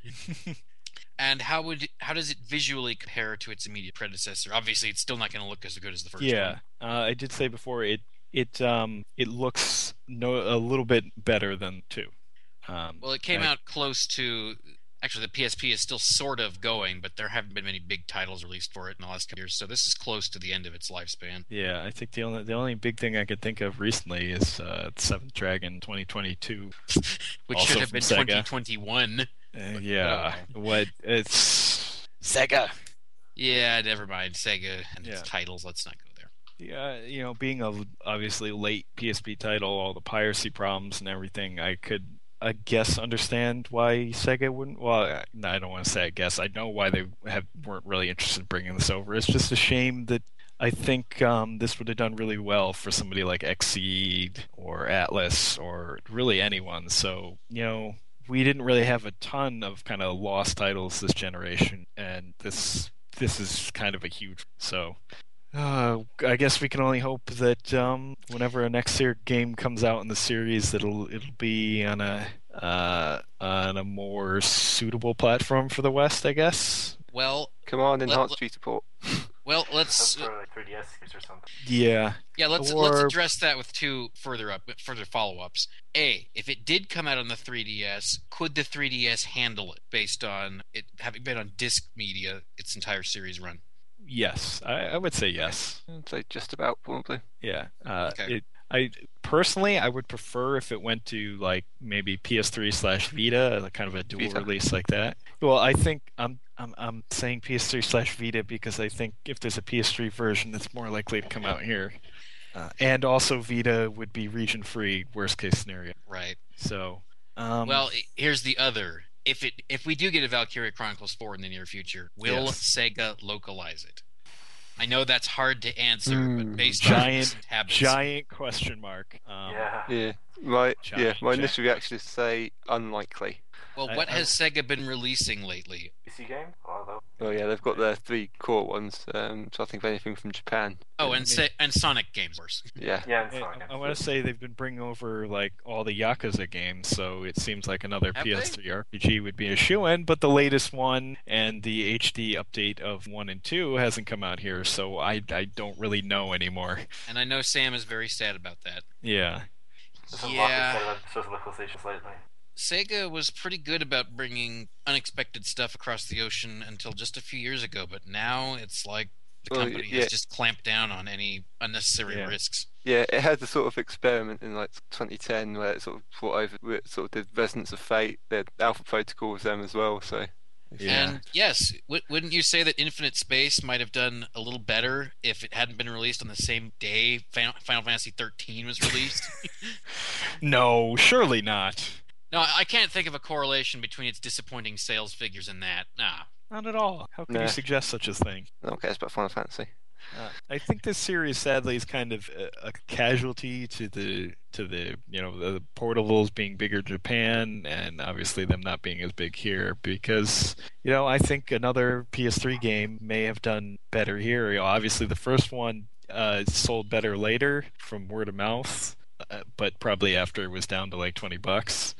Wow, I'm glad I have Infinite Space. It's up to double the price it was released for. Sorry, that has nothing to do really with Valkyria Chronicles, which has not appreciated massively in price, but it surprised me. The fact that it's still out there cheap means that it probably still didn't sell all that great. So, but and I think a second one with a little more buzz could have done okay. But I can't say that I blame Sega for kind of doing the safe move. And you can't really blame them for downsizing their costs and still trying to put a good game. No, and really, it resulted in good games and it kept the series going. And if it means we might miss some of those games, it's kind of the classic which would you rather have? Would you rather the series die a horrible death and maybe you get one more game, or would you rather the series keep going and maybe you have to wait for fan translations and other stuff, but you still have it? All I can do is hope that, things turn around. Like we used to be in the Dark Ages for Fantasy 5 didn't get released over here, but things changed. Yeah. Hopefully they'll change again in that same direction. Yeah, and at least Sega hasn't said anything about making Valkyria Chronicles 4 a browser game like this new entry in a series we talked about once upon a time. Well, I think they did make a browser card game based on Valkyria Chronicles. Do not remind me of Virus. Please do not remind me of Virus. It's tangentially related to the backtrack, but I just don't think we'll ever be recording an episode devoted to that game. I can't see it happening for some reason. I don't think this series is at risk of that happening to this. Obviously they haven't announced any new titles yet, which is not necessarily. I mean, 3 is really not all that old. No, it's just barely 2 years old now. Yeah, so that's not exactly surprising. So, we'll have to wait and see. The game sold reasonably well in Japan, so I don't think the series is at risk of vanishing or anything like that. So, fans of the series should remain hopeful and I guess import a nice new copy of Valkyria Chronicles 3 to add a few copies to the sales of that, I guess. Why not? Yes, although if you use eBay, you might not have to pay. What does a new PSP game cost in Japan? Something like the equivalent of about $60, $70. Oh, this had a second release that was cheaper. I think I pre-ordered it for like $40. The cheaper re-release, and I've seen it new copies for like I think 35. I think I may have saw it for like 35 on Amazon, although that was probably before shipping. But it's a little more than new PSP games were going here by the end, but not bad at all. So a relatively cheap import. Okay. Well, you guys sounds like you guys just broke my heart. Yeah, you just broke my heart. I just can't do the Japanese thing as much as I like the gameplay or something. For me, I'm sorry, Phil. I can't lie to you. Valkyria Chronicles 3 is really good. Damn and it's you! Really a tragedy that we did not get it. Damn you! Sorry. Maybe there will eventually be a way, given how prolific PSP hacking is, that you can just play it on your PSP. But they can bring with the fan translation. I'm sure that can be done with some games already. Yeah, definitely. But they can bring musicals over, no problem, and cross. Yes, it's so. And Hyperdimension Neptunia. Oh my god! Don't get me started, Phil. Well, they can bring those crappy games over, no problem. And when I was in. So, I mean, just piggyback on your discussion about pirating, since that's the only thing I really know about that I can contribute to this discussion. As I mentioned on earlier backtracks, my wife's family is all in Indonesia, that big, massive collection of islands out there in the Pacific somewhere. They're between the southeast tip of Asia and Australia. Exactly. So they got a strong Indian influence, and they also got a lot of Asian influence. But when I was there in that country, it's very interesting when you go to a game store because they'll have a front showing look like legally boxed games, but you don't have to ask very hard to see their cool collection of pirated games in the back. And there you can a lot of those places you can bring in your PlayStation 3 hard drive. They'll mod it for you and load it up with whatever games you want for like $3 a pop. And they'll put those games on there. So when I was there, my brother-in-law took me to one, and they loaded up with Red Dead Redemption and Grand Theft Auto and a whole bunch of other $3 a pop, and took it home, plugged it in, and I'm just sitting here watching him hook this thing, back up and put it back together and fit it in and put in the mod chip, and I'm just kind of like rolling my eyes and shaking my head because aside from any ethical compunctures one may have, my biggest reason for not liking pirating is my time is short. Like, I don't get a lot of free time, and I always hate how half the time they don't work. So it's really funny. It was so ironic, but I'm in Indonesia. I have no other way to play a PlayStation 3 but whatever they can hook up for me. So, but it was ironic. I'm sitting there, oh yeah, Phil, here's Red Dead Redemption. I'm like, yeah, I've been meaning to get around to this title. Start playing it, it freezes. What's going on here? Oh, it's having a problem. Get past the mod chip. Starts, he's like Scotty on the Enterprise. I'll have it ready in an hour. He's like making these promises and switching these things around. I have no idea. It's a huge effort. I mean, for all... I'll give you more power, Captain. Yeah, it's like for the money that they're probably saving by buying copies, they're putting it into labor. And just to keep that thing, running. And this, it was really hilarious. They just had so many issues. But yeah, that's how they... In some cases, they tell me that there's some games they can only get that way, and in other cases, there's just, to them, it's prohibitively expensive. The pricing structure that's out there, it's prohibitively expensive to buy the games retail. So they don't have like the secondary markets that we have for used games and eBays and half.coms and Amazon doesn't regularly ship to them for only $15 after a game's been out for 3 months. So it's a whole different thinkology and dynamic out there, and it's unfortunate that the side effect of that setup is we don't get some of the really cool games out here because there is that concern about the piracy and losing out on a lot of potential revenue. But until somebody can fix those video game markets in some of those countries, because it just is not the same. Unfortunately, the PSP was by the end of its lifespan was insanely easy to hack. Yeah. And it's just in really fact, bad. And in fact, it's funny you should say that, because I think that the PSP 3000 wasn't that hackable, or did they hack that finally?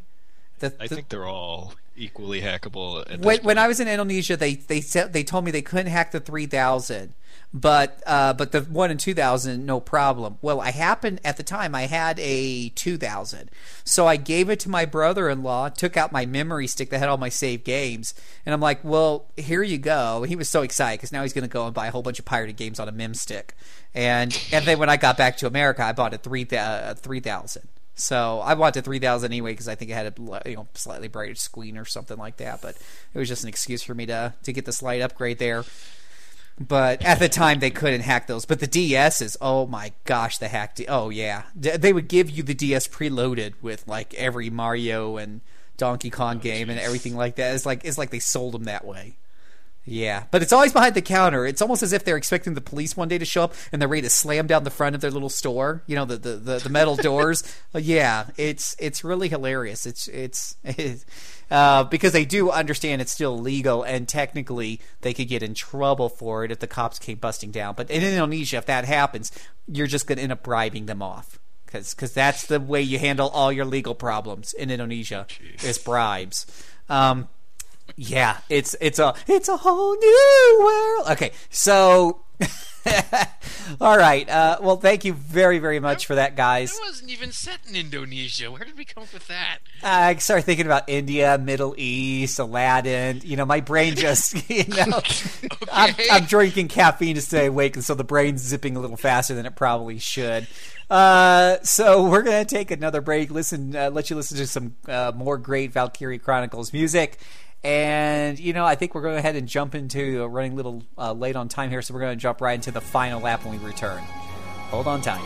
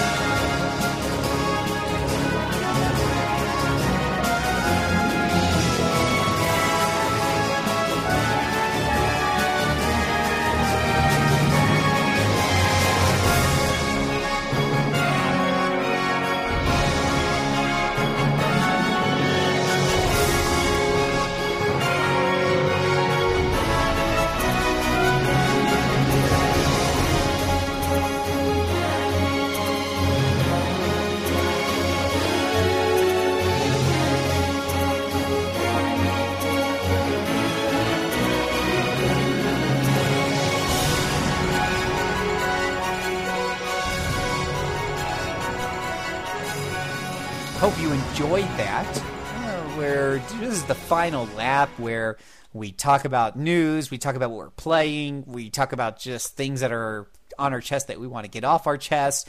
We read your comments and so much more. It's basically the kitchen sink, but we call it the final lap because it fits with the whole track theme, and that works for us.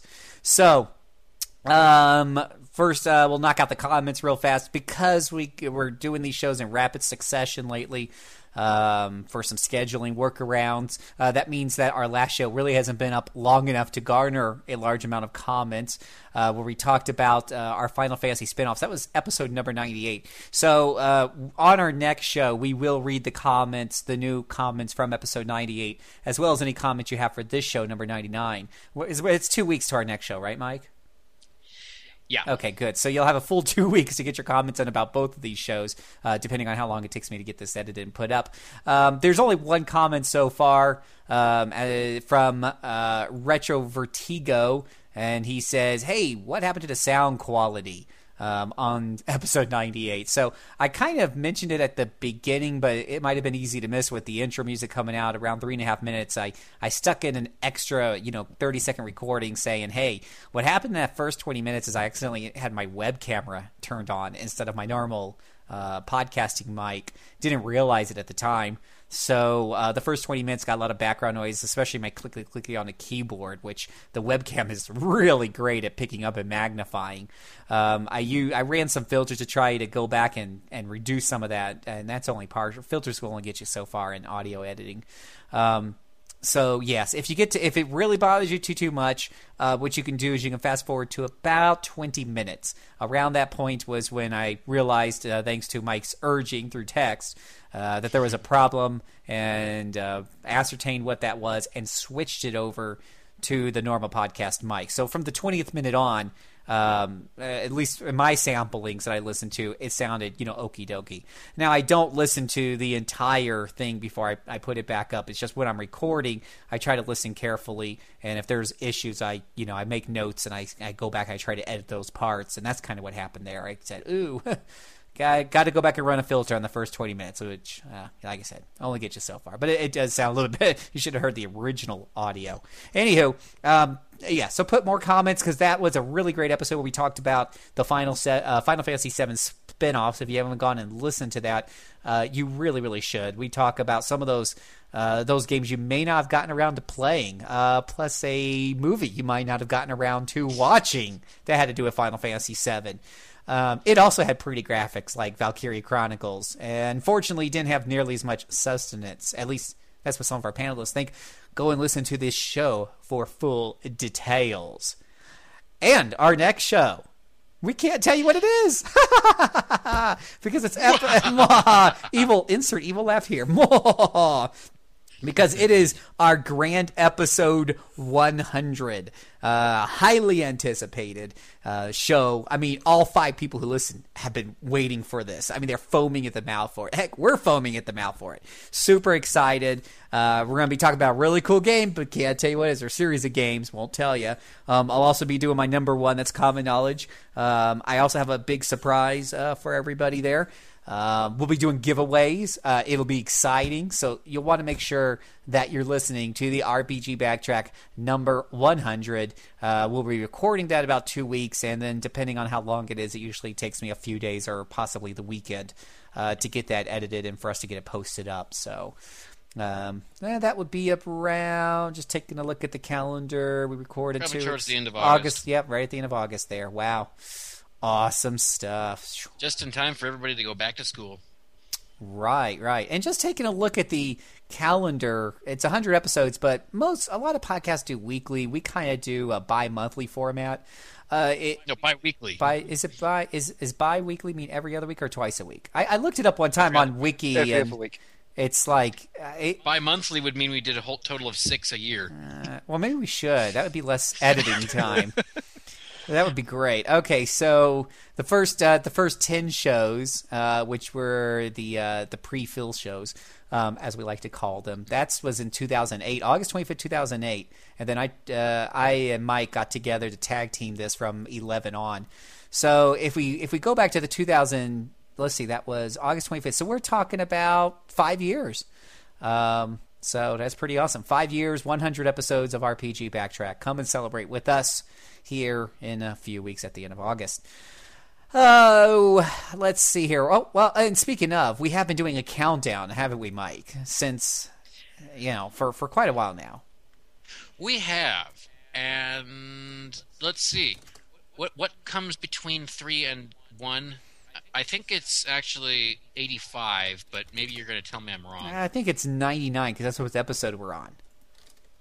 Okay, so we got to do it right. This is our top 10. This is my Phil's personal list of top 10 computer/console RPGs of all time. And now, number 2. Number 2. That's right. We're finally down to number 2, and this one's going to just totally surprise everybody. I honestly think no one saw this coming.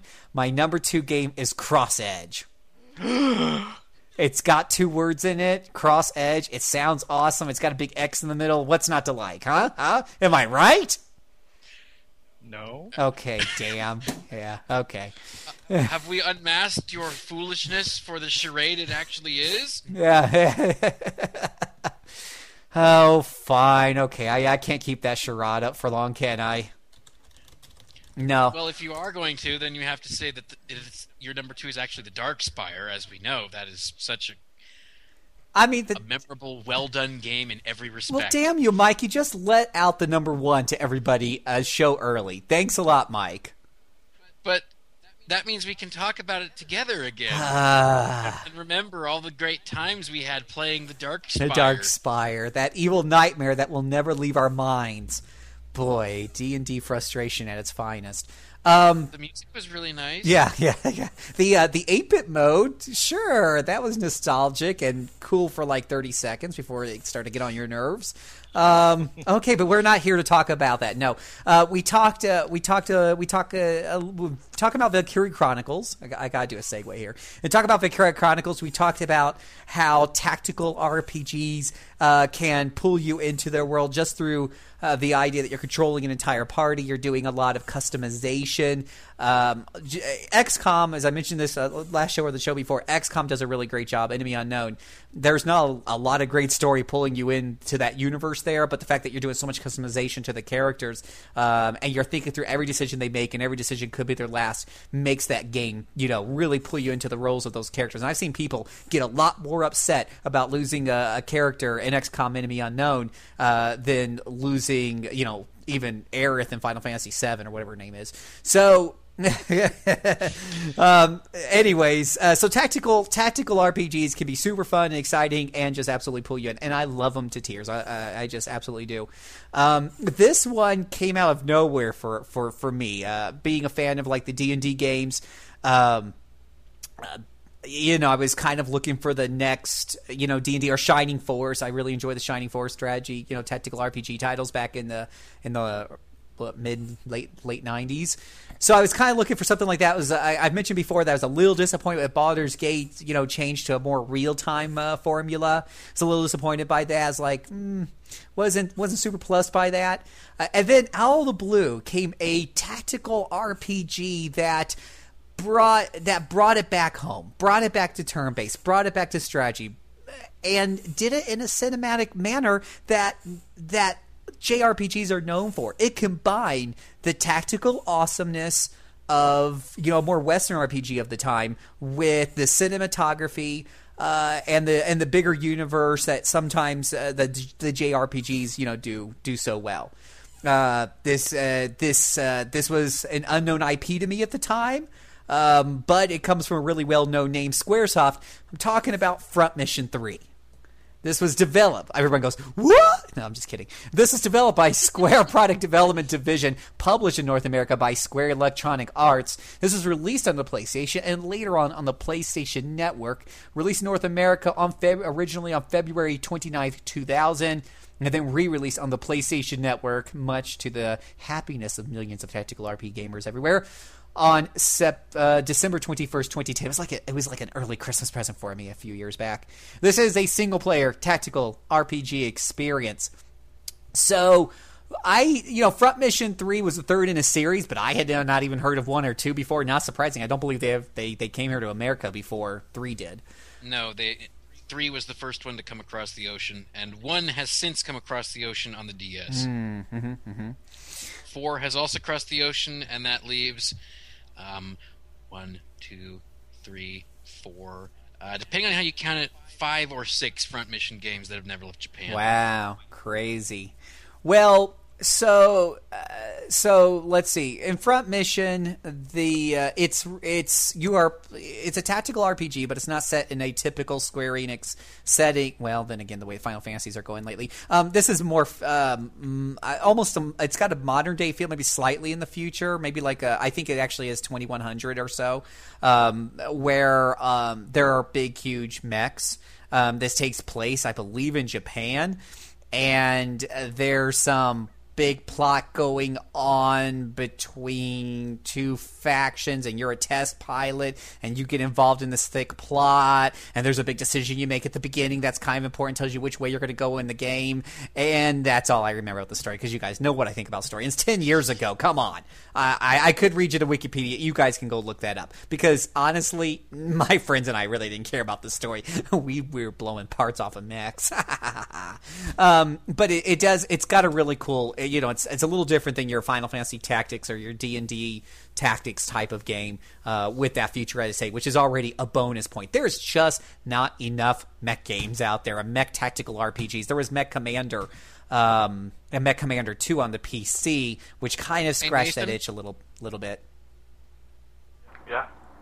Remember a little series we've talked about before? I think Phil is asking for more tactical RPGs with mechs. I think we talked about one that might... I don't count your weird one. You need to import a Street Super Robot Wars game. Yeah. You really do. Anyway, while you guys were playing your tiny little mechs on your Game Boy Advances, my mechs were taking up a 40-inch screen, full 3D graphics. And yes. Star Wars OGS too. Wait, Phil's trying to tell us that PS1 visuals on a 40-inch screen have aged well. I think that's what he's trying to tell us. No, now they do look better on the PSP screen. But anyway, back then it was... seriously, I had people come over my house just to watch me play this game. Because, as I mentioned before, there's some cinematography involved. And a lot of tactical RPGs, especially if you're going to go back to the Game Boy Advance, which is a limitation of the hardware. Nothing wrong with that. But... your tactical RPGs at the time basically had, if they had cutscenes at all when you attack somebody, it was usually a side view of someone firing a weapon at another guy, and that's what the earlier Front Missions did in isometric, right? I think so, yeah. Yeah, but Front Mission, the first one did it. Front Mission 3 is one of those early 3D generation type of games using full 3D polygons. What was cool is you would do an attack, and it would do the dramatic angle, the picture of the enemy mech getting slammed with your missile, or your mech punching him in with his, armored fist, and, hitting him in the gut and stuff. And sometimes when you attack somebody, you have a special skill kick in, and it would do special cinematics for that. Like, you're going to do extra shots. It's going to zoom in and see all the bullets fly off the enemy mech, and watch his arm get blown off or something like that, or just watch his mech blow up altogether, which is even better. It was those kinds of things that were just like, people just come over and watch me play. Who was the last time someone just wanted to come and watch you play a tactical RPG of all things?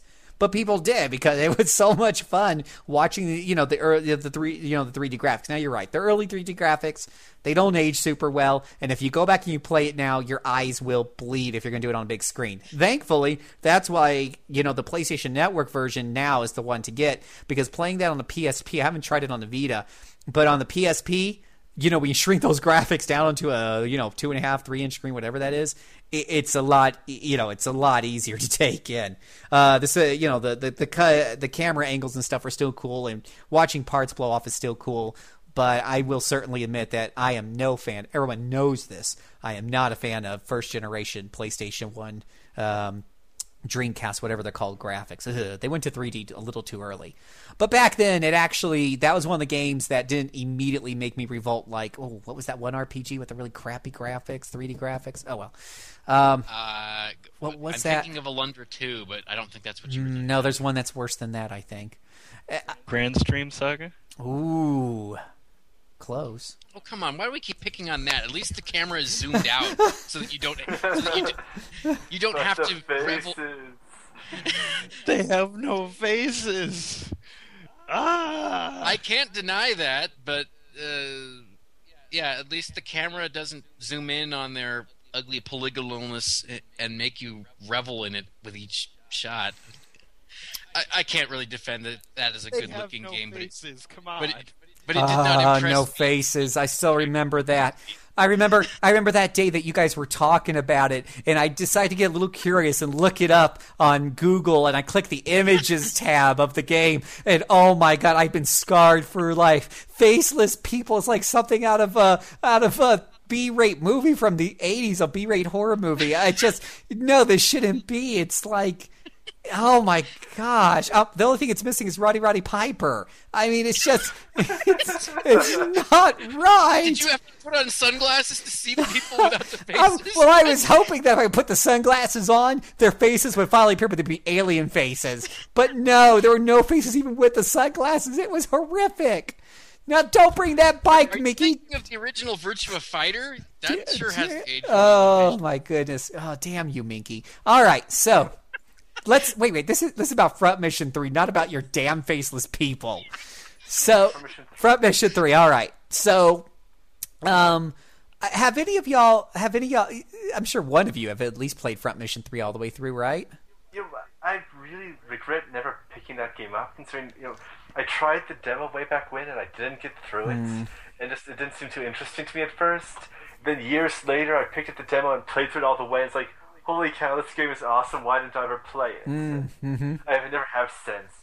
You're making me feel like, darn, I need to go to PSN and buy it. Oh, and I will fully admit that it's a bit of a slow burn. I mean, you have to get used to the fact that, when you're moving your mech, you kind of move slowly. It's not one of those zippy tactical RPGs where, you move everything moves fast. It seems like everything in this game deliberately, moves slower. When you attack and stuff, and he punches, that animation moves slower than what you would, typically expect. I guess in one hand, they're just basically trying to give you this feeling of the weight of the mech. So like big, huge ships in the sea, you're, hopefully by moving slowly, you're getting a feeling that they really are 100-ton machines. It is a slow burn, but you get used to that. Trust me, you get used to it, and it's so worth it. And I don't know. I mean, there was an option, I believe, to turn off the animations, which actually sped everything up, a lot, if I remember correctly. But I mostly never used it. Maybe once in a while if I was trying to rush through something, because I just enjoyed watching them, to blow each other up and firing rockets and watching them go across the map and stuff. This is a tactical RPG, so tactics and strategy are key. Similar to other tactical RPGs, you do spend a good amount of your time just figuring out, what kind of mechs you're going to use, and how you're going to equip them. Different weapons use up have different ammunition loadouts and take different amounts of AP to use. For those of you who've played like the XCOM games and stuff, what's that one I'm trying to think of? Drat. But yeah, a lot of this game uses the action point system. So you'll start off with 13, action points, and you can move around. That chews up action points. When you go to attack, when you first pick like shoot with a shotgun, it'll show you've got 13. Shooting the shotgun is 4. You'll have 9 left. To maybe shoot again or do something else. So the game gives you the AP method gives you a lot of flexibility of mobility versus, offensiveness. So generally your guys with the rocket launchers, they're distance attackers. Firing rocket launchers takes a good amount of AP. So they're usually the ones with the least amount of mobility, but hell, they don't need it. They fire from across the map. Huge range on those things. You'll have your guys with the machine guns and the shotguns that are better within a closer range. And then finally, you'll have some melee guys with huge metal things around their fists that you'll use to get in. And those things have the power to knock off a limb, all on their own. If you knock out the enemy's legs, so the legs have hit points. I believe the right and left arm have their own hit points, and the body has hit points. Or maybe it was the head. occasionally I think you blow off the head and the pilot ejects or something like that, which happens once in a blue moon on random. But for the most part, you're blowing up legs and body. If you blow off their legs, they can't move. That's really great to do for the shorter range enemies. If you blow off their arms, they may lose their weapon in one of their hands. Because some of the mechs you'll have like a shotgun in one hand and a machine gun in the other. Now that part is standard through the series, or so I understand, because that is in Front Mission 1. Yeah. Oh, if you blow off their legs, they don't literally lose their legs, unlike the arms. The mechs will still show but their mobility takes a massive dive. Yeah, they can only move one square. Yeah, it's hilarious. But if you blow off the arm, they'll lose the weapon that was in that arm. So and sometimes if the guy only had like one weapon and that's the arm that gets blown off, now he's got just a little fist on the other side. If he doesn't have like a melee weapon in that hand, he's really next to useless. And occasionally you'll knock I'm trying to remember if you can aim for the head or not. I don't remember. But or you can knock out the body. Once the body's out of hit points, the mech is pretty much destroyed. Yeah, I don't think you could aim in. What's that? Mission 3. I don't think you could aim at body parts in Front Mission 3. Yeah, you could. Yeah, I think you can aim at the part. I think it. Well, like the shotgun would shoot all the parts at once. So would the machine gun.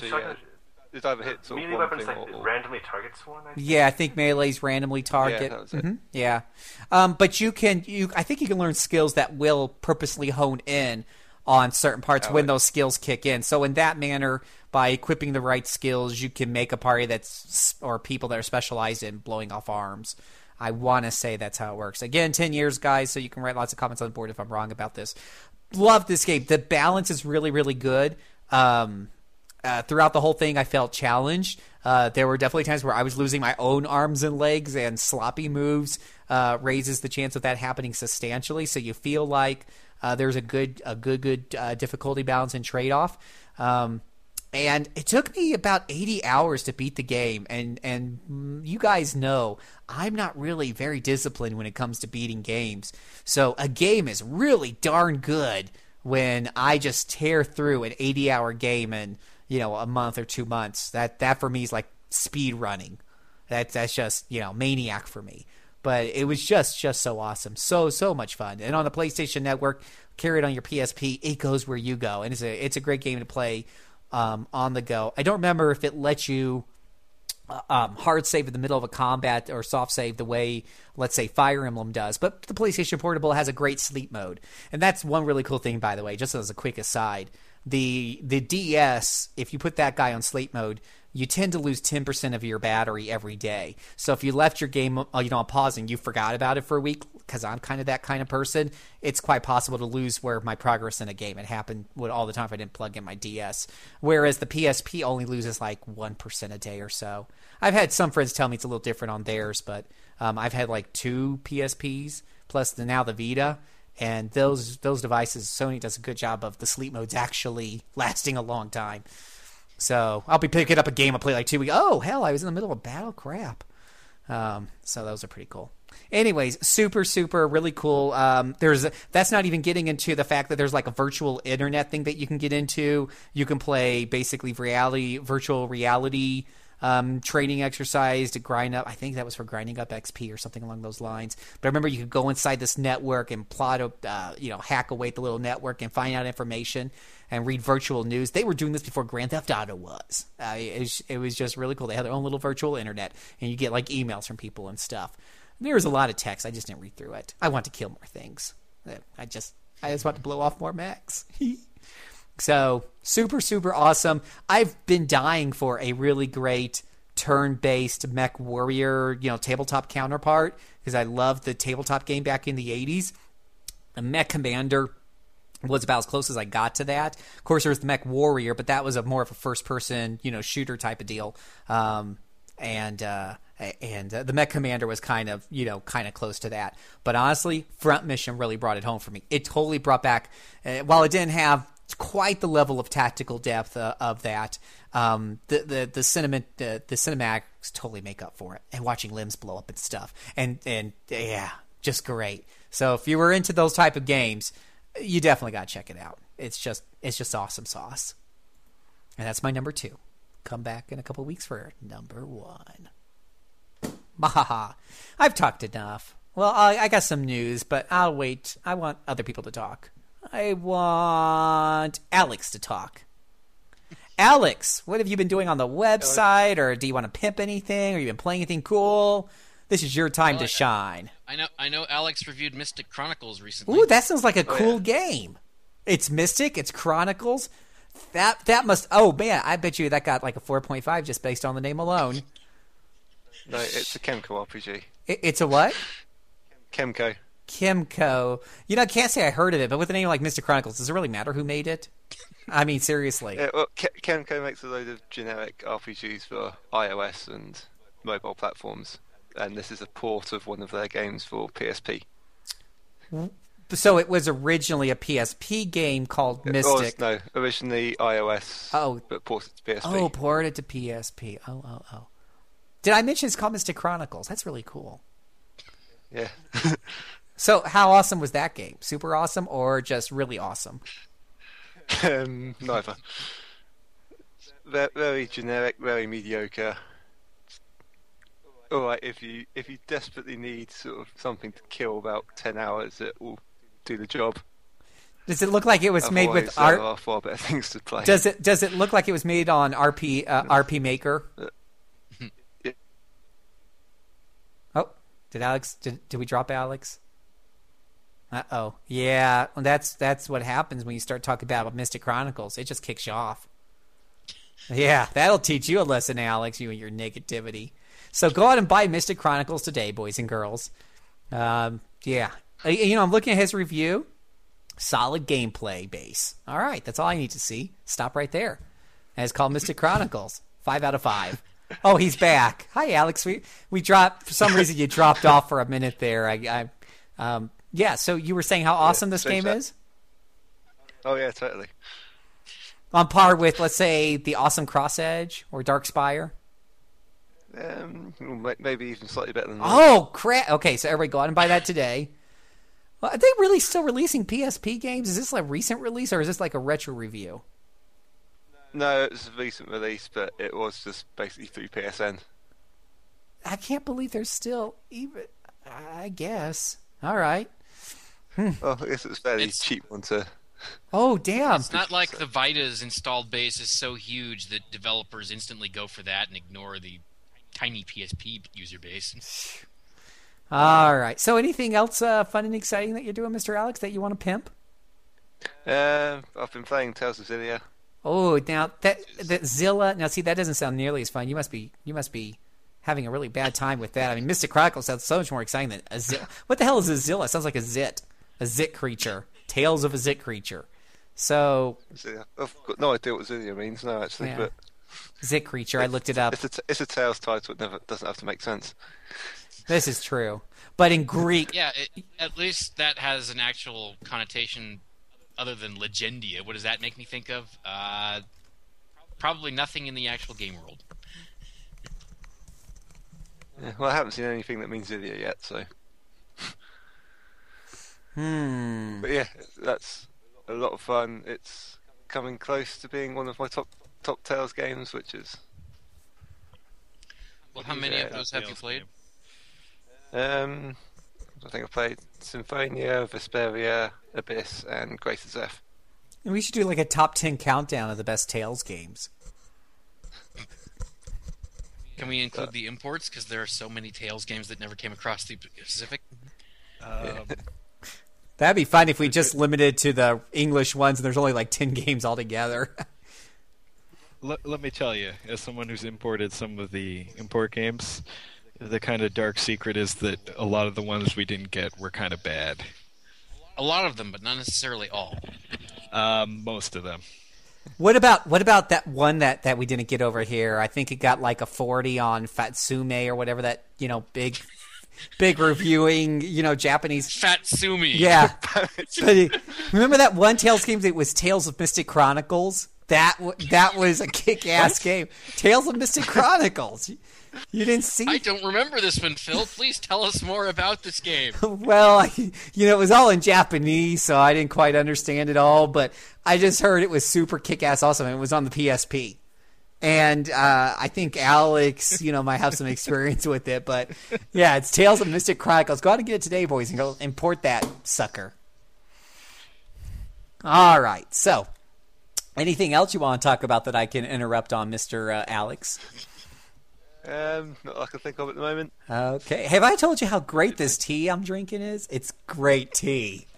You know, I don't know if I'm sleep deprived or this insanity is actually going on. It's spreading. It's spreading over the internet. It is 5 a.m. here. Yeah, and like I had 4 hours of sleep last night, so I'm kind of in the same boat with you. But don't worry, I have together very well. I have Alex. tea. Oh yeah, you're doing a great job, Alex. Nathan, how about you, buddy? I don't know. I guess I'm really, really deep into Final Fantasy 14 withdrawals, so I'm looking forward to in a couple days when I can finally play it again.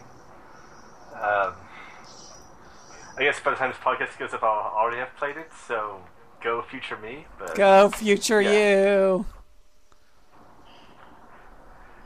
I don't know what else to say other than that. Well, let's see. So it's the choice between two mics. Go. A tale of two mics. Yeah. Tales of two mics. Pick it up. It's a Japanese import. Got a 39.5 by Fatsume. So, Mr. Apps, what's going on in your corner of the world? Well, I just recently reviewed Arcania, aka Gothic 4, which was aggressively mediocre. And then I kind of went on a giant binge of Shin Megami Tensei 4, which I just beat yesterday, which I actually liked a lot more than Glenn did. But Oh, What are was you your final game are time? you going to give a review on? Oh yeah, game time first, and then tell us if. no, I have no interest in reviewing Oh it. come I just on, wanna man! enjoy You it. got to counteract No. Glenn on there, man. He's got a lot of bad vibes, man. He's so negative. No, that's a bad reason to review a game. Yeah, do it. It's a great But- reason. My final clock was about 38 hours. Whoa! Wow. Whoa! That's a speed. Did you even bother watching the cuts? You just skipped past him, didn't you? Well, the challenge quests I did probably numbered about 3 or 4. So I kind of just stuck to the main story, and yeah. You know, I'm a little surprised though that you weren't quite as happy with that Gothic 4 Tales of Arcania game. You know, I mean, it's got action, it's got party beat 'em up. It's Tales of. I'll tell you what it does have. It is tales of glitches and really bad design is what it's tales of. Wow, this is a really nice. Yay, glitches! This is a really nice Yay. screenshot. Now you've got me thinking about Planescape Torment. Even though that was an awesome game, it had glitches. Yeah, this one's a lot worse. Oh, well, I kind of expected that because Planescape Torment is really, really good. Yeah, well, you mean this is like, this a game is obviously modeled a bit after, like Elder Scrolls games. It kind of gives you the sense of openness, and sometimes when you try to say take advantage of that openness, by perhaps jumping on a small little ledge, you may slide off the terrain, off a giant cliff, into water and die. But that's just part of the fun. If Oh. you don't know how to keep yourself from dying, then the spontaneous adrenaline response that your body produces when confronted with a horrible obstacle in front of it will be even more natural. I suppose. See, and see, then- I had to really struggle there to come up with potential Yeah. positives. And then, of course, there's the whole issue where enemies will teleport all over the place if you're on any sort of terrain with elevation that isn't just like flat area. And Just like in real life. yes, exactly. And then there's the story, which is kind of like, okay, you're on a revenge quest and you need to get here, which here's kind of the annoying part here in a game where it presents you with an openish world. You spend a large part of the game trying to get to this this town, which is like a short swim across this bay very early on in the game, but no, going into water is death, so that can't happen. So you have to go on a bunch of quests to help whoever's currently blocking your progress towards this place, and it's just tedious as all heck. So yeah, it has fun combat, and that's the only nice thing I can say about it. Yeah, that is fun combat when it's not glitchy as all hell. So if you happen to fall through a rock crevice and wind up in the water and die during a fight, that would just be your tough luck. Yeah, exactly. Well, lovely. Or if you happen to charge up a spell, that's gonna save you from the death an enemy is about to bring you, and release that spell as the enemy, teleports randomly because they were on a hill or something, that's your own fault for not expecting that to happen. Well, that's just everyone knows that. It's common knowledge that game glitches are the player's fault. It's true. Obviously, and they're not glitches you weren't either. kind enough to the game. You didn't encourage it adequately, and now the game is getting back at you. Well, you see, they're not glitches. They're just features you don't understand. Well, in that case, wouldn't Unlimited Saga be among the most featured games ever? Well, it kind of is. It just has like the worst interface design in history, among a number of other issues. But that's a whole. Let's not go there again. That is a pit that can take hours to climb out of. As we know, longtime listeners. But yeah, so more on a positive note, despite some story and character issues, I definitely had a hell of a lot of fun with Shin Megami Tensei 4. And obviously I've also been playing a little bit of all three of the Valkyria Chronicles in preparation for tonight, just to kind of refresh my memory a little bit. And Dot Hack. I have kind of GU, right? Yes, dug in and finished GU, which I'm going to be reviewing sometime in the near future. I'm kind of just taking my time. Does that mean you're going to be writing 3 separate reviews for each part? Try to review it in one go. 3 separate reviews, because I think it's better that way, so you can kind of see, is this improving as it's going along? I think it's better. I think it's better that way than trying to kind of throw it all together. And anyway, they were released separately, so it would kind of be disingenuous for you to review all 3 of them. Yeah. Yeah, I can say before I get the review out that I absolutely adored GU1. It's got some issues, but just the way it uses the setting, the graphics engine, which I think it's 7 years old now or so, is fantastic, and just the ways it improves over what little I played of the original series it's just really good and a lot of fun, and doesn't. Has a lot of ways to help you grind if you have trouble with kind of the main story. A lot of cool side content, and even then, it doesn't overstay its welcome, because obviously it's going to be in 3 parts. You don't really, maybe not the greatest idea to have 3 60-hour long games. So yeah, definitely coming out of the first one with a positive impression. I haven't started 2 yet, but hopefully that continues along. More power to you. Yes, and I'm back on Q&A now. Thank you, Phil, for taking over for a while. Mm-hmm. And I've added a thread on the forums where you can now ask questions, which I probably should. You seem to be doing fine for submissions, so I haven't given you any for a while. Yeah, I've gotten some questions on the forums and some Twitter, and actually only one from email, so I guess I should kind of try and push the other methods of getting questions, because I don't think people like writing emails, is what I'm coming to realize. So I think I should get some good questions on the forums. There's already some good ones there, so... Yeah, I've kind of noticed that too. It's in connecting with people, is that a lot of people aren't checking or looking at their email a whole lot, which makes it really frustrating when you're doing statewide coordination of pen and paper events. And you've got to communicate to 12 or 15 GMs at once, and it's you either find the ones that follow Facebook, the ones that follow Twitter, and text message the other ones. It used to be so much easier just to email everybody at once. Yeah, getting a little rough. Yeah, but obviously I'm on Twitter a lot, so people are already communicating with me there, and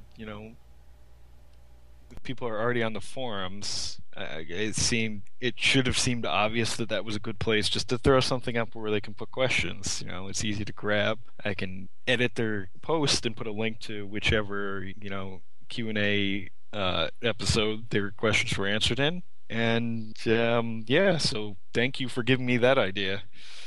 That's about it. Trying to think of anything else I may have missed. I just downloaded DuckTales, so I think my life will about to be like a hurricane? Your life. My life will be like a hurricane. Are you about to see race cars, lasers, aeroplanes? I think I already see them. I think it's a duck blur. Are you might solve a mystery then? Or rewrite history. Yeah. Woohoo. Not Yep, phony tails, not cottontails, ducktails. Woo! Yeah, that's all for me, and I will add one last point that I have been playing Fired Up Valkyria Chronicles 3 while we were podcasting, and can now confirm that yes, it does support 9 characters in battle. So go out and order yourself a copy of the game. Please help Sega. Please convince Sega to keep the series going. What has 9 characters? The party Valkyrie... roster in Valkyria Chronicles 3 for each battle. Yes. But it's in Japanese, right? So why would... It's in Japanese. So what? 9. I tried reading one of those Fatsume, magazines once, and I didn't understand what the hell it was saying. Why would I buy one of their games? Well, because it's a game, and you can skip the text and just kind of play. I don't know. Those funky characters confuse me. It's not like trying to play, say, Persona 3 in Japanese, which would be... How about trying to play... horrible idea. Phoenix Wright Ace Attorney Investigations 2 in Japanese, which Yeah, is the only way you can do it. That would be a bad idea. This, however, is in general, strategy and tactical games are kind of an easier import to deal with, especially if it's a series that you're familiar with. He speaks truth, Phil. I have much experience in this matter also. Oh, dude, they still doing Rosetta Stone. For $800, I can learn Japanese in under 3 weeks. Well, hell, hook me up. Rosetta Stone on sale for only $7.99 for a limited time. Hell. I think that's speaking Japanese. I don't think that course is going to necessarily include reading it. Rosetta Stone's got me covered, man. Don't be a downer. Okay. I'm so Rosetta Stoning this. Wait, I'm starting to play it now. Oh, it wants me to repeat after it. Fatsume. Wow, this is great stuff. I'm already learning new words. Anyway. So, Fatsume. Anything else for you, Mr. Apps, that I can make fun of? I don't think so. Just buy Valkyria Chronicles 3. Ignore Phil. Buy it. Sushi Cookie. Hi. Oh, sorry. I was listening to Rosetta Stone again. Forgot to put it on mute. Actually, you know what? That's kind of my general last message I want to give. Please, if you haven't, buy Valkyria Chronicles product as much as you can. Rosetta Stone. Yeah. Okay, I think I got that one. Wow. Speaking Japanese in 5 minutes already. Damn. I'll be playing Japanese RPGs in no time. Oh, sorry. Mike, did you have something for the group? I just posted today a little review for Mario and Luigi Dream Team. Was it? If you look at the RP Gamer site, you will find it. Was it Tales of Mario and Luigi RPG? Only in your world, Phil. It should have been. Ooh. Phil, we are dealing with a Nintendo franchise.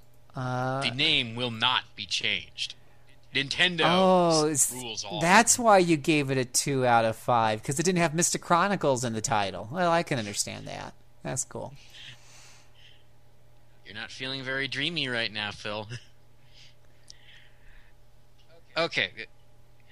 As Mario and Luigi games go, I would rank this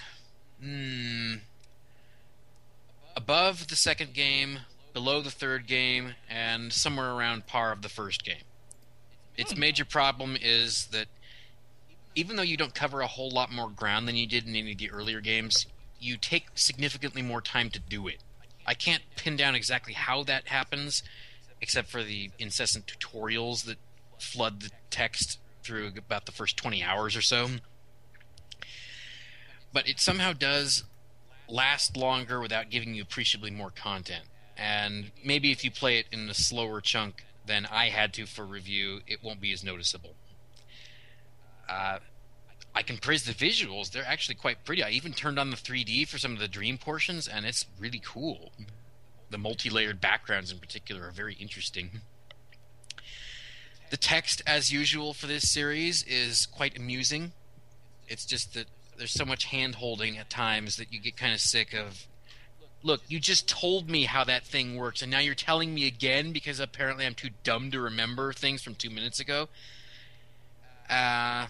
And there are a couple of portions where you have to use the 3DS gyroscope, which I did not like, because when I have to whip that thing out in a hurry, and I can get killed if I don't use it correctly in, I don't know, about 10 seconds, that can be frustrating. I can also praise Yoko Shimomura's music. She does a great job again, and some of the tunes in this are really, really catchy, just like... Actually, I have yet to hear her do a bad soundtrack, so that woman composes great stuff. And if you've played your Mario and Luigi games before this, you know what to expect.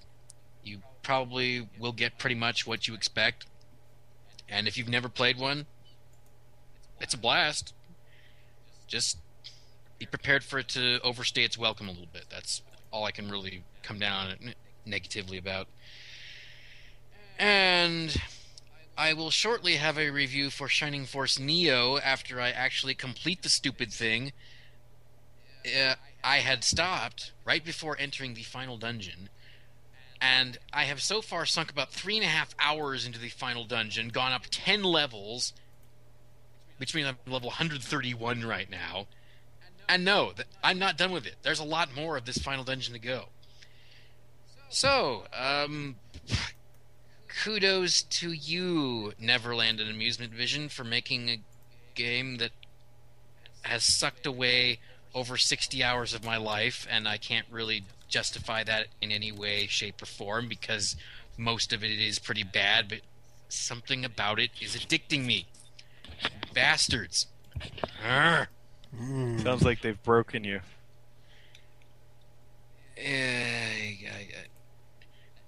And here's... I had maxed out all of the skills, except for the magic ones, which I wasn't using. And then suddenly, when I entered the final dungeon, here, have some new skills. You couldn't use these before because they would have been helpful, but now you can. And of course, I don't have enough energy to max all of these new ones out. So, thanks for nothing, you shameless. Ugh. Yeah, thanks so much, Shining Force Neo. Thank you so freaking much. I haven't seen a whole lot of movies by my standards since the last time we did this, but I will give a shout out to Next Time I Marry, which is a very funny Lucille Ball movie from 1938, which has an actual shot in it, which does not look fake in the slightest, of a car missing by less than a second a train about to plow into it on the track. So that's impressive, and it's actually quite funny. It's just a silly setup of Lucy's running around asking guys on a ditch digger gang, "Hey, you want to marry me? Oh, you're already married. Oh, you're already married. Nope, you're not married. Come on, I'll give you $500 if you marry me." And then they get married, and the only thing you can find for a ring is an iron link that fits around 2 of her fingers. And they get married, and what do you know? She wants to get divorced immediately, and he won't do that because he has to divorce her or else he comes off bad. So he drags her along in his trailer on a cross-country trek to Reno for a quickie divorce. And what do you know? They fall for each other because that's the formula we're in. But it's actually pretty funny. So check it out if you ever get the chance. Because Lucy is a funny lady. And yeah, I'll leave it there. Oh, it's my turn. Sorry. I was reading. It is your turn. I was Phil. reading some more Rosetta Stone, and I had myself on mute, so you didn't hear me say that next phrase that was on the list. Twilighto, forever-o. You got to see this, Mike. I know you want to see this. It's the Twilight Saga, the entire series on DVD for the first time in Blu-ray. In Blu-ray. That's right. So you can see, you can get your Team Edward or Team Jacob on in full high definition. But, Phil, everybody knows that Team Mustache Dad is where it's at. Oh my gosh. All Oh, right. come on, Team Mustache Dad. Yeah. Everybody who's listened to the Riff Tracks gets this. Okay. So, let's go over some quick retro news, right? Torch, and then I'll go into whatever I'm doing, whatever the hell I'm doing. Torchlight is free on GOG until July. Wait a minute, it's August. Why am I reading that for? Okay, well, let's make sure it's something newer. Okay, so Xenoblade Chronicles, pretty good RPG, right? I think it was, IGN's best game on the Wii in 2012, and we know IGN is the definitive source of RPG reviews and the such. Apparently, GameStop is selling Xenoblade and Metro Prime for the low price of $90. And what? Oh, just Metroid Prime 1 or the Metroid Prime? I think that's. I would think The trilogy. yeah. Oh, yeah. And Xenoblade Chronicles, and apparently there's a bit of a supply and demand issue with that particular title. And that, my friends, is why I pre-ordered some of those games. Anyways, I'm just going to keep watching the price go up, and I don't know, might be an eBay sell. Anywho, food for thought there. Keep an eye on those prices, boys and girls, and sometimes you don't want to wait too long to buy that stuff. So, on GOG, they've got Aetherlords 1 and 2 and Silent Storm on sale. I might have mentioned Aetherlords before as one of my favorite games. Is Heroes of Might and Magic meets Magic the Gathering, a really cool little series of games. It's on sale for about 5 more days. Hopefully we'll get the podcast up by then. But what's really cool and kind of tying in what we've been talking about today is Silent Storm Gold Edition S2. That is a really, really great tactical. I don't know if you'd say officially it's an RPG. It's listed as a turn-based strategy game, but that's not really accurate either. It would definitely feel right at home along with Front Mission, a lot of those other ones, as you are kind of trading turns with troops on the field. You got action points just like you do with Front Mission. The only thing is, your characters gain experience, so you're doing skills. I'm not sure why that wouldn't be considered a tactical RPG. But it's got really, really cool physics in it. When you throw a grenade at a building, it actually calculates the damage on the building and the structure and determines whether the structure will cave in parts. Or if you shoot through a wall, it'll use the strength of the wood and stuff, and you might put holes in it that you can shoot through later. It uses a lot of real physics for a strategy game for tactical games that tend to abstractualize a lot of that stuff. It's handling it real time underneath the hood with physics. So really, really cool.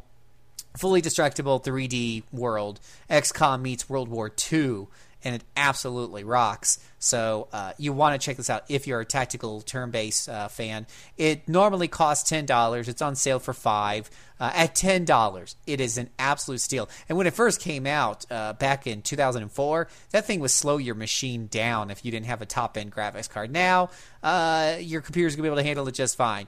The graphics aren't going to blow you away 10 years later. Again, it's the physics, though, and being able to blow up those walls and stuff that really makes this pretty cool. So go on and check it out. S2 Silent Storm Gold Collection, currently on sale at GOG.com. So let's see. And it comes from Russia, actually. Yeah, it's not. It is absolutely a cool Russian game.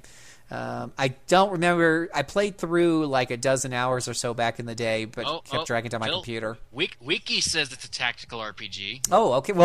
Well, there you go. It's solved. It's Wiki after all. Wiki is infallible. So, what if I told you... let me look this up real fast, and then I'll tell you what I was going to tell you. 1 second here. Yeah, but that's a really good game. Really, really cool game. Cool game.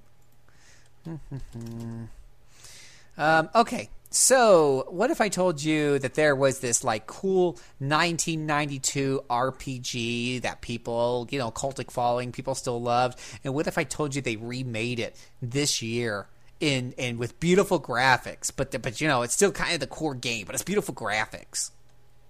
Wouldn't you want to jump on that, Minky? It's got turn-based combat. It's old school Western RPG, the way nature intended.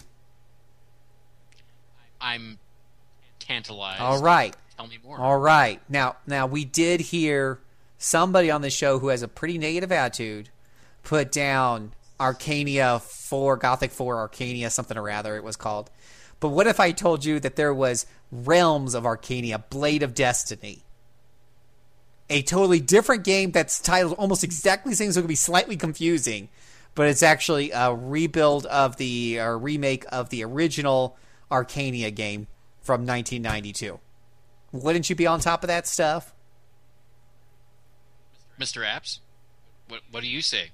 You are the Arcania expert at the moment. But Arcania really has nothing to do with anything related to old Arcania. Okay, you know what? You are. I mean, you just talked about Arcania Gothic 4 or whatever. I mean, this is like Realms of Arcania. Yeah, but it's the same thing. Gothic. No, it's not. Absolutely. It's really just Gothic. They both 4. have Arcania in the name, dude. What else do you need, man? Gosh. Yeah, they're spelled differently. Like. So negative today. What's your point? Okay, so somebody who came up with the title card forgot to do spell check on it. Okay. Gosh. Hey, the Arcania I played had 2 capital A's. How many capital A's does your Arcania have? Oh, and yours has a C. Yeah, ours has a C. Yeah. Yes. This is actually. So this is This is all joking aside. That game's hit. It's hit for $20. Don't get it.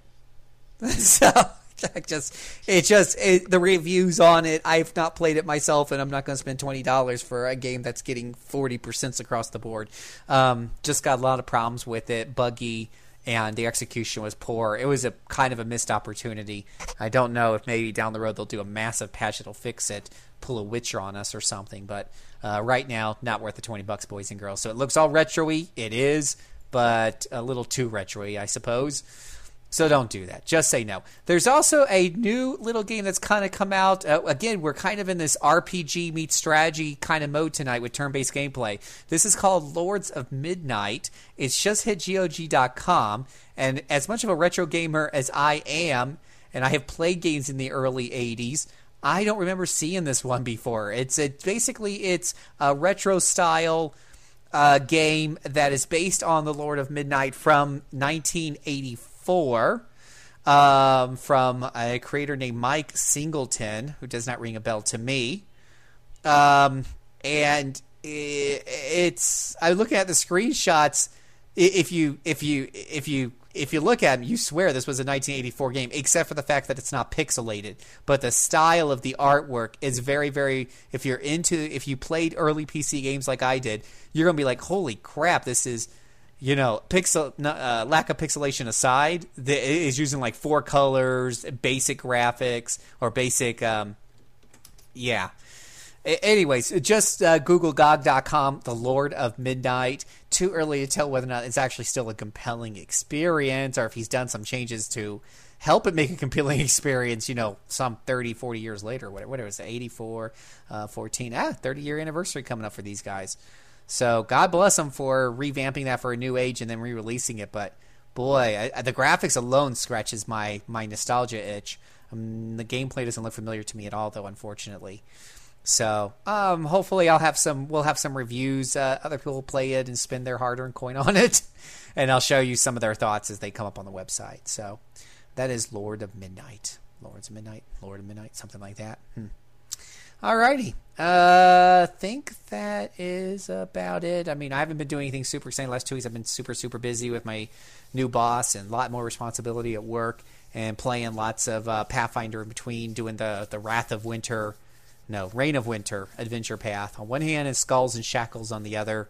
And players on both sides have been having a ton of fun and doing some Pathfinder Society in between. So still hacking away at Borderlands 2 in between, put a couple more hours into that. And hopefully near the end of Infamous finally, which isn't an RPG, but it should be because you pump like experience points into skills. Bam, RPG. Just saying. Bam, done. I'd say it was an RPG. Thank you. Appreciate that. And you make moral decisions along the way. Some guy's hanging up by a rope. Do you let him down? That would be a good thing. Or do you just ignore him and become more evil? I mean, come on, man. This is like Knights of the Republic stuff here. Okay? All right. More importantly, that game is really good. It is good. I'm enjoying it, and I can't wait to get through it and dive into 2 because I understand 2 is even better. So I'm super excited. And of course, with hopefully by the time I get done with 2 at the rate I play games, hopefully I'll get done before the PlayStation 4 comes out with number 3. So, anyways, that's going to be a wrap. We're super excited for a couple of weeks. Make sure you come back and listen to show 100. In the meantime, listen to our previous shows at rpgamer.com, as well as our sister show, the RPG Cast. That's all at rpgamer.com. You can follow us at facebook.com/rpgamer, twitter.com/rpgamer. You can send your questions, comments, write them on our boards first at board.rpgamer.com. You can send your questions to me at twitter.com/jcservant or facebook.com/jcservant, or email me at jcservant@cyberlightcomics.com, or Mike Minky at Albert Odyssey at Hotmail? There you go, Albert Odyssey at hotmail.com. Woo! All that and so much more. RPG Backtrack is a production of rpgamer.com, your source for news, reviews, and home to the best gaming community on the net. Thank you so much for listening. Mr. Minky, put us to sleep. I could do that with a lengthy historical lecture on exactly how the fascist development of Europe overtook several countries in the 30s. But you know what? I don't need to. Good night.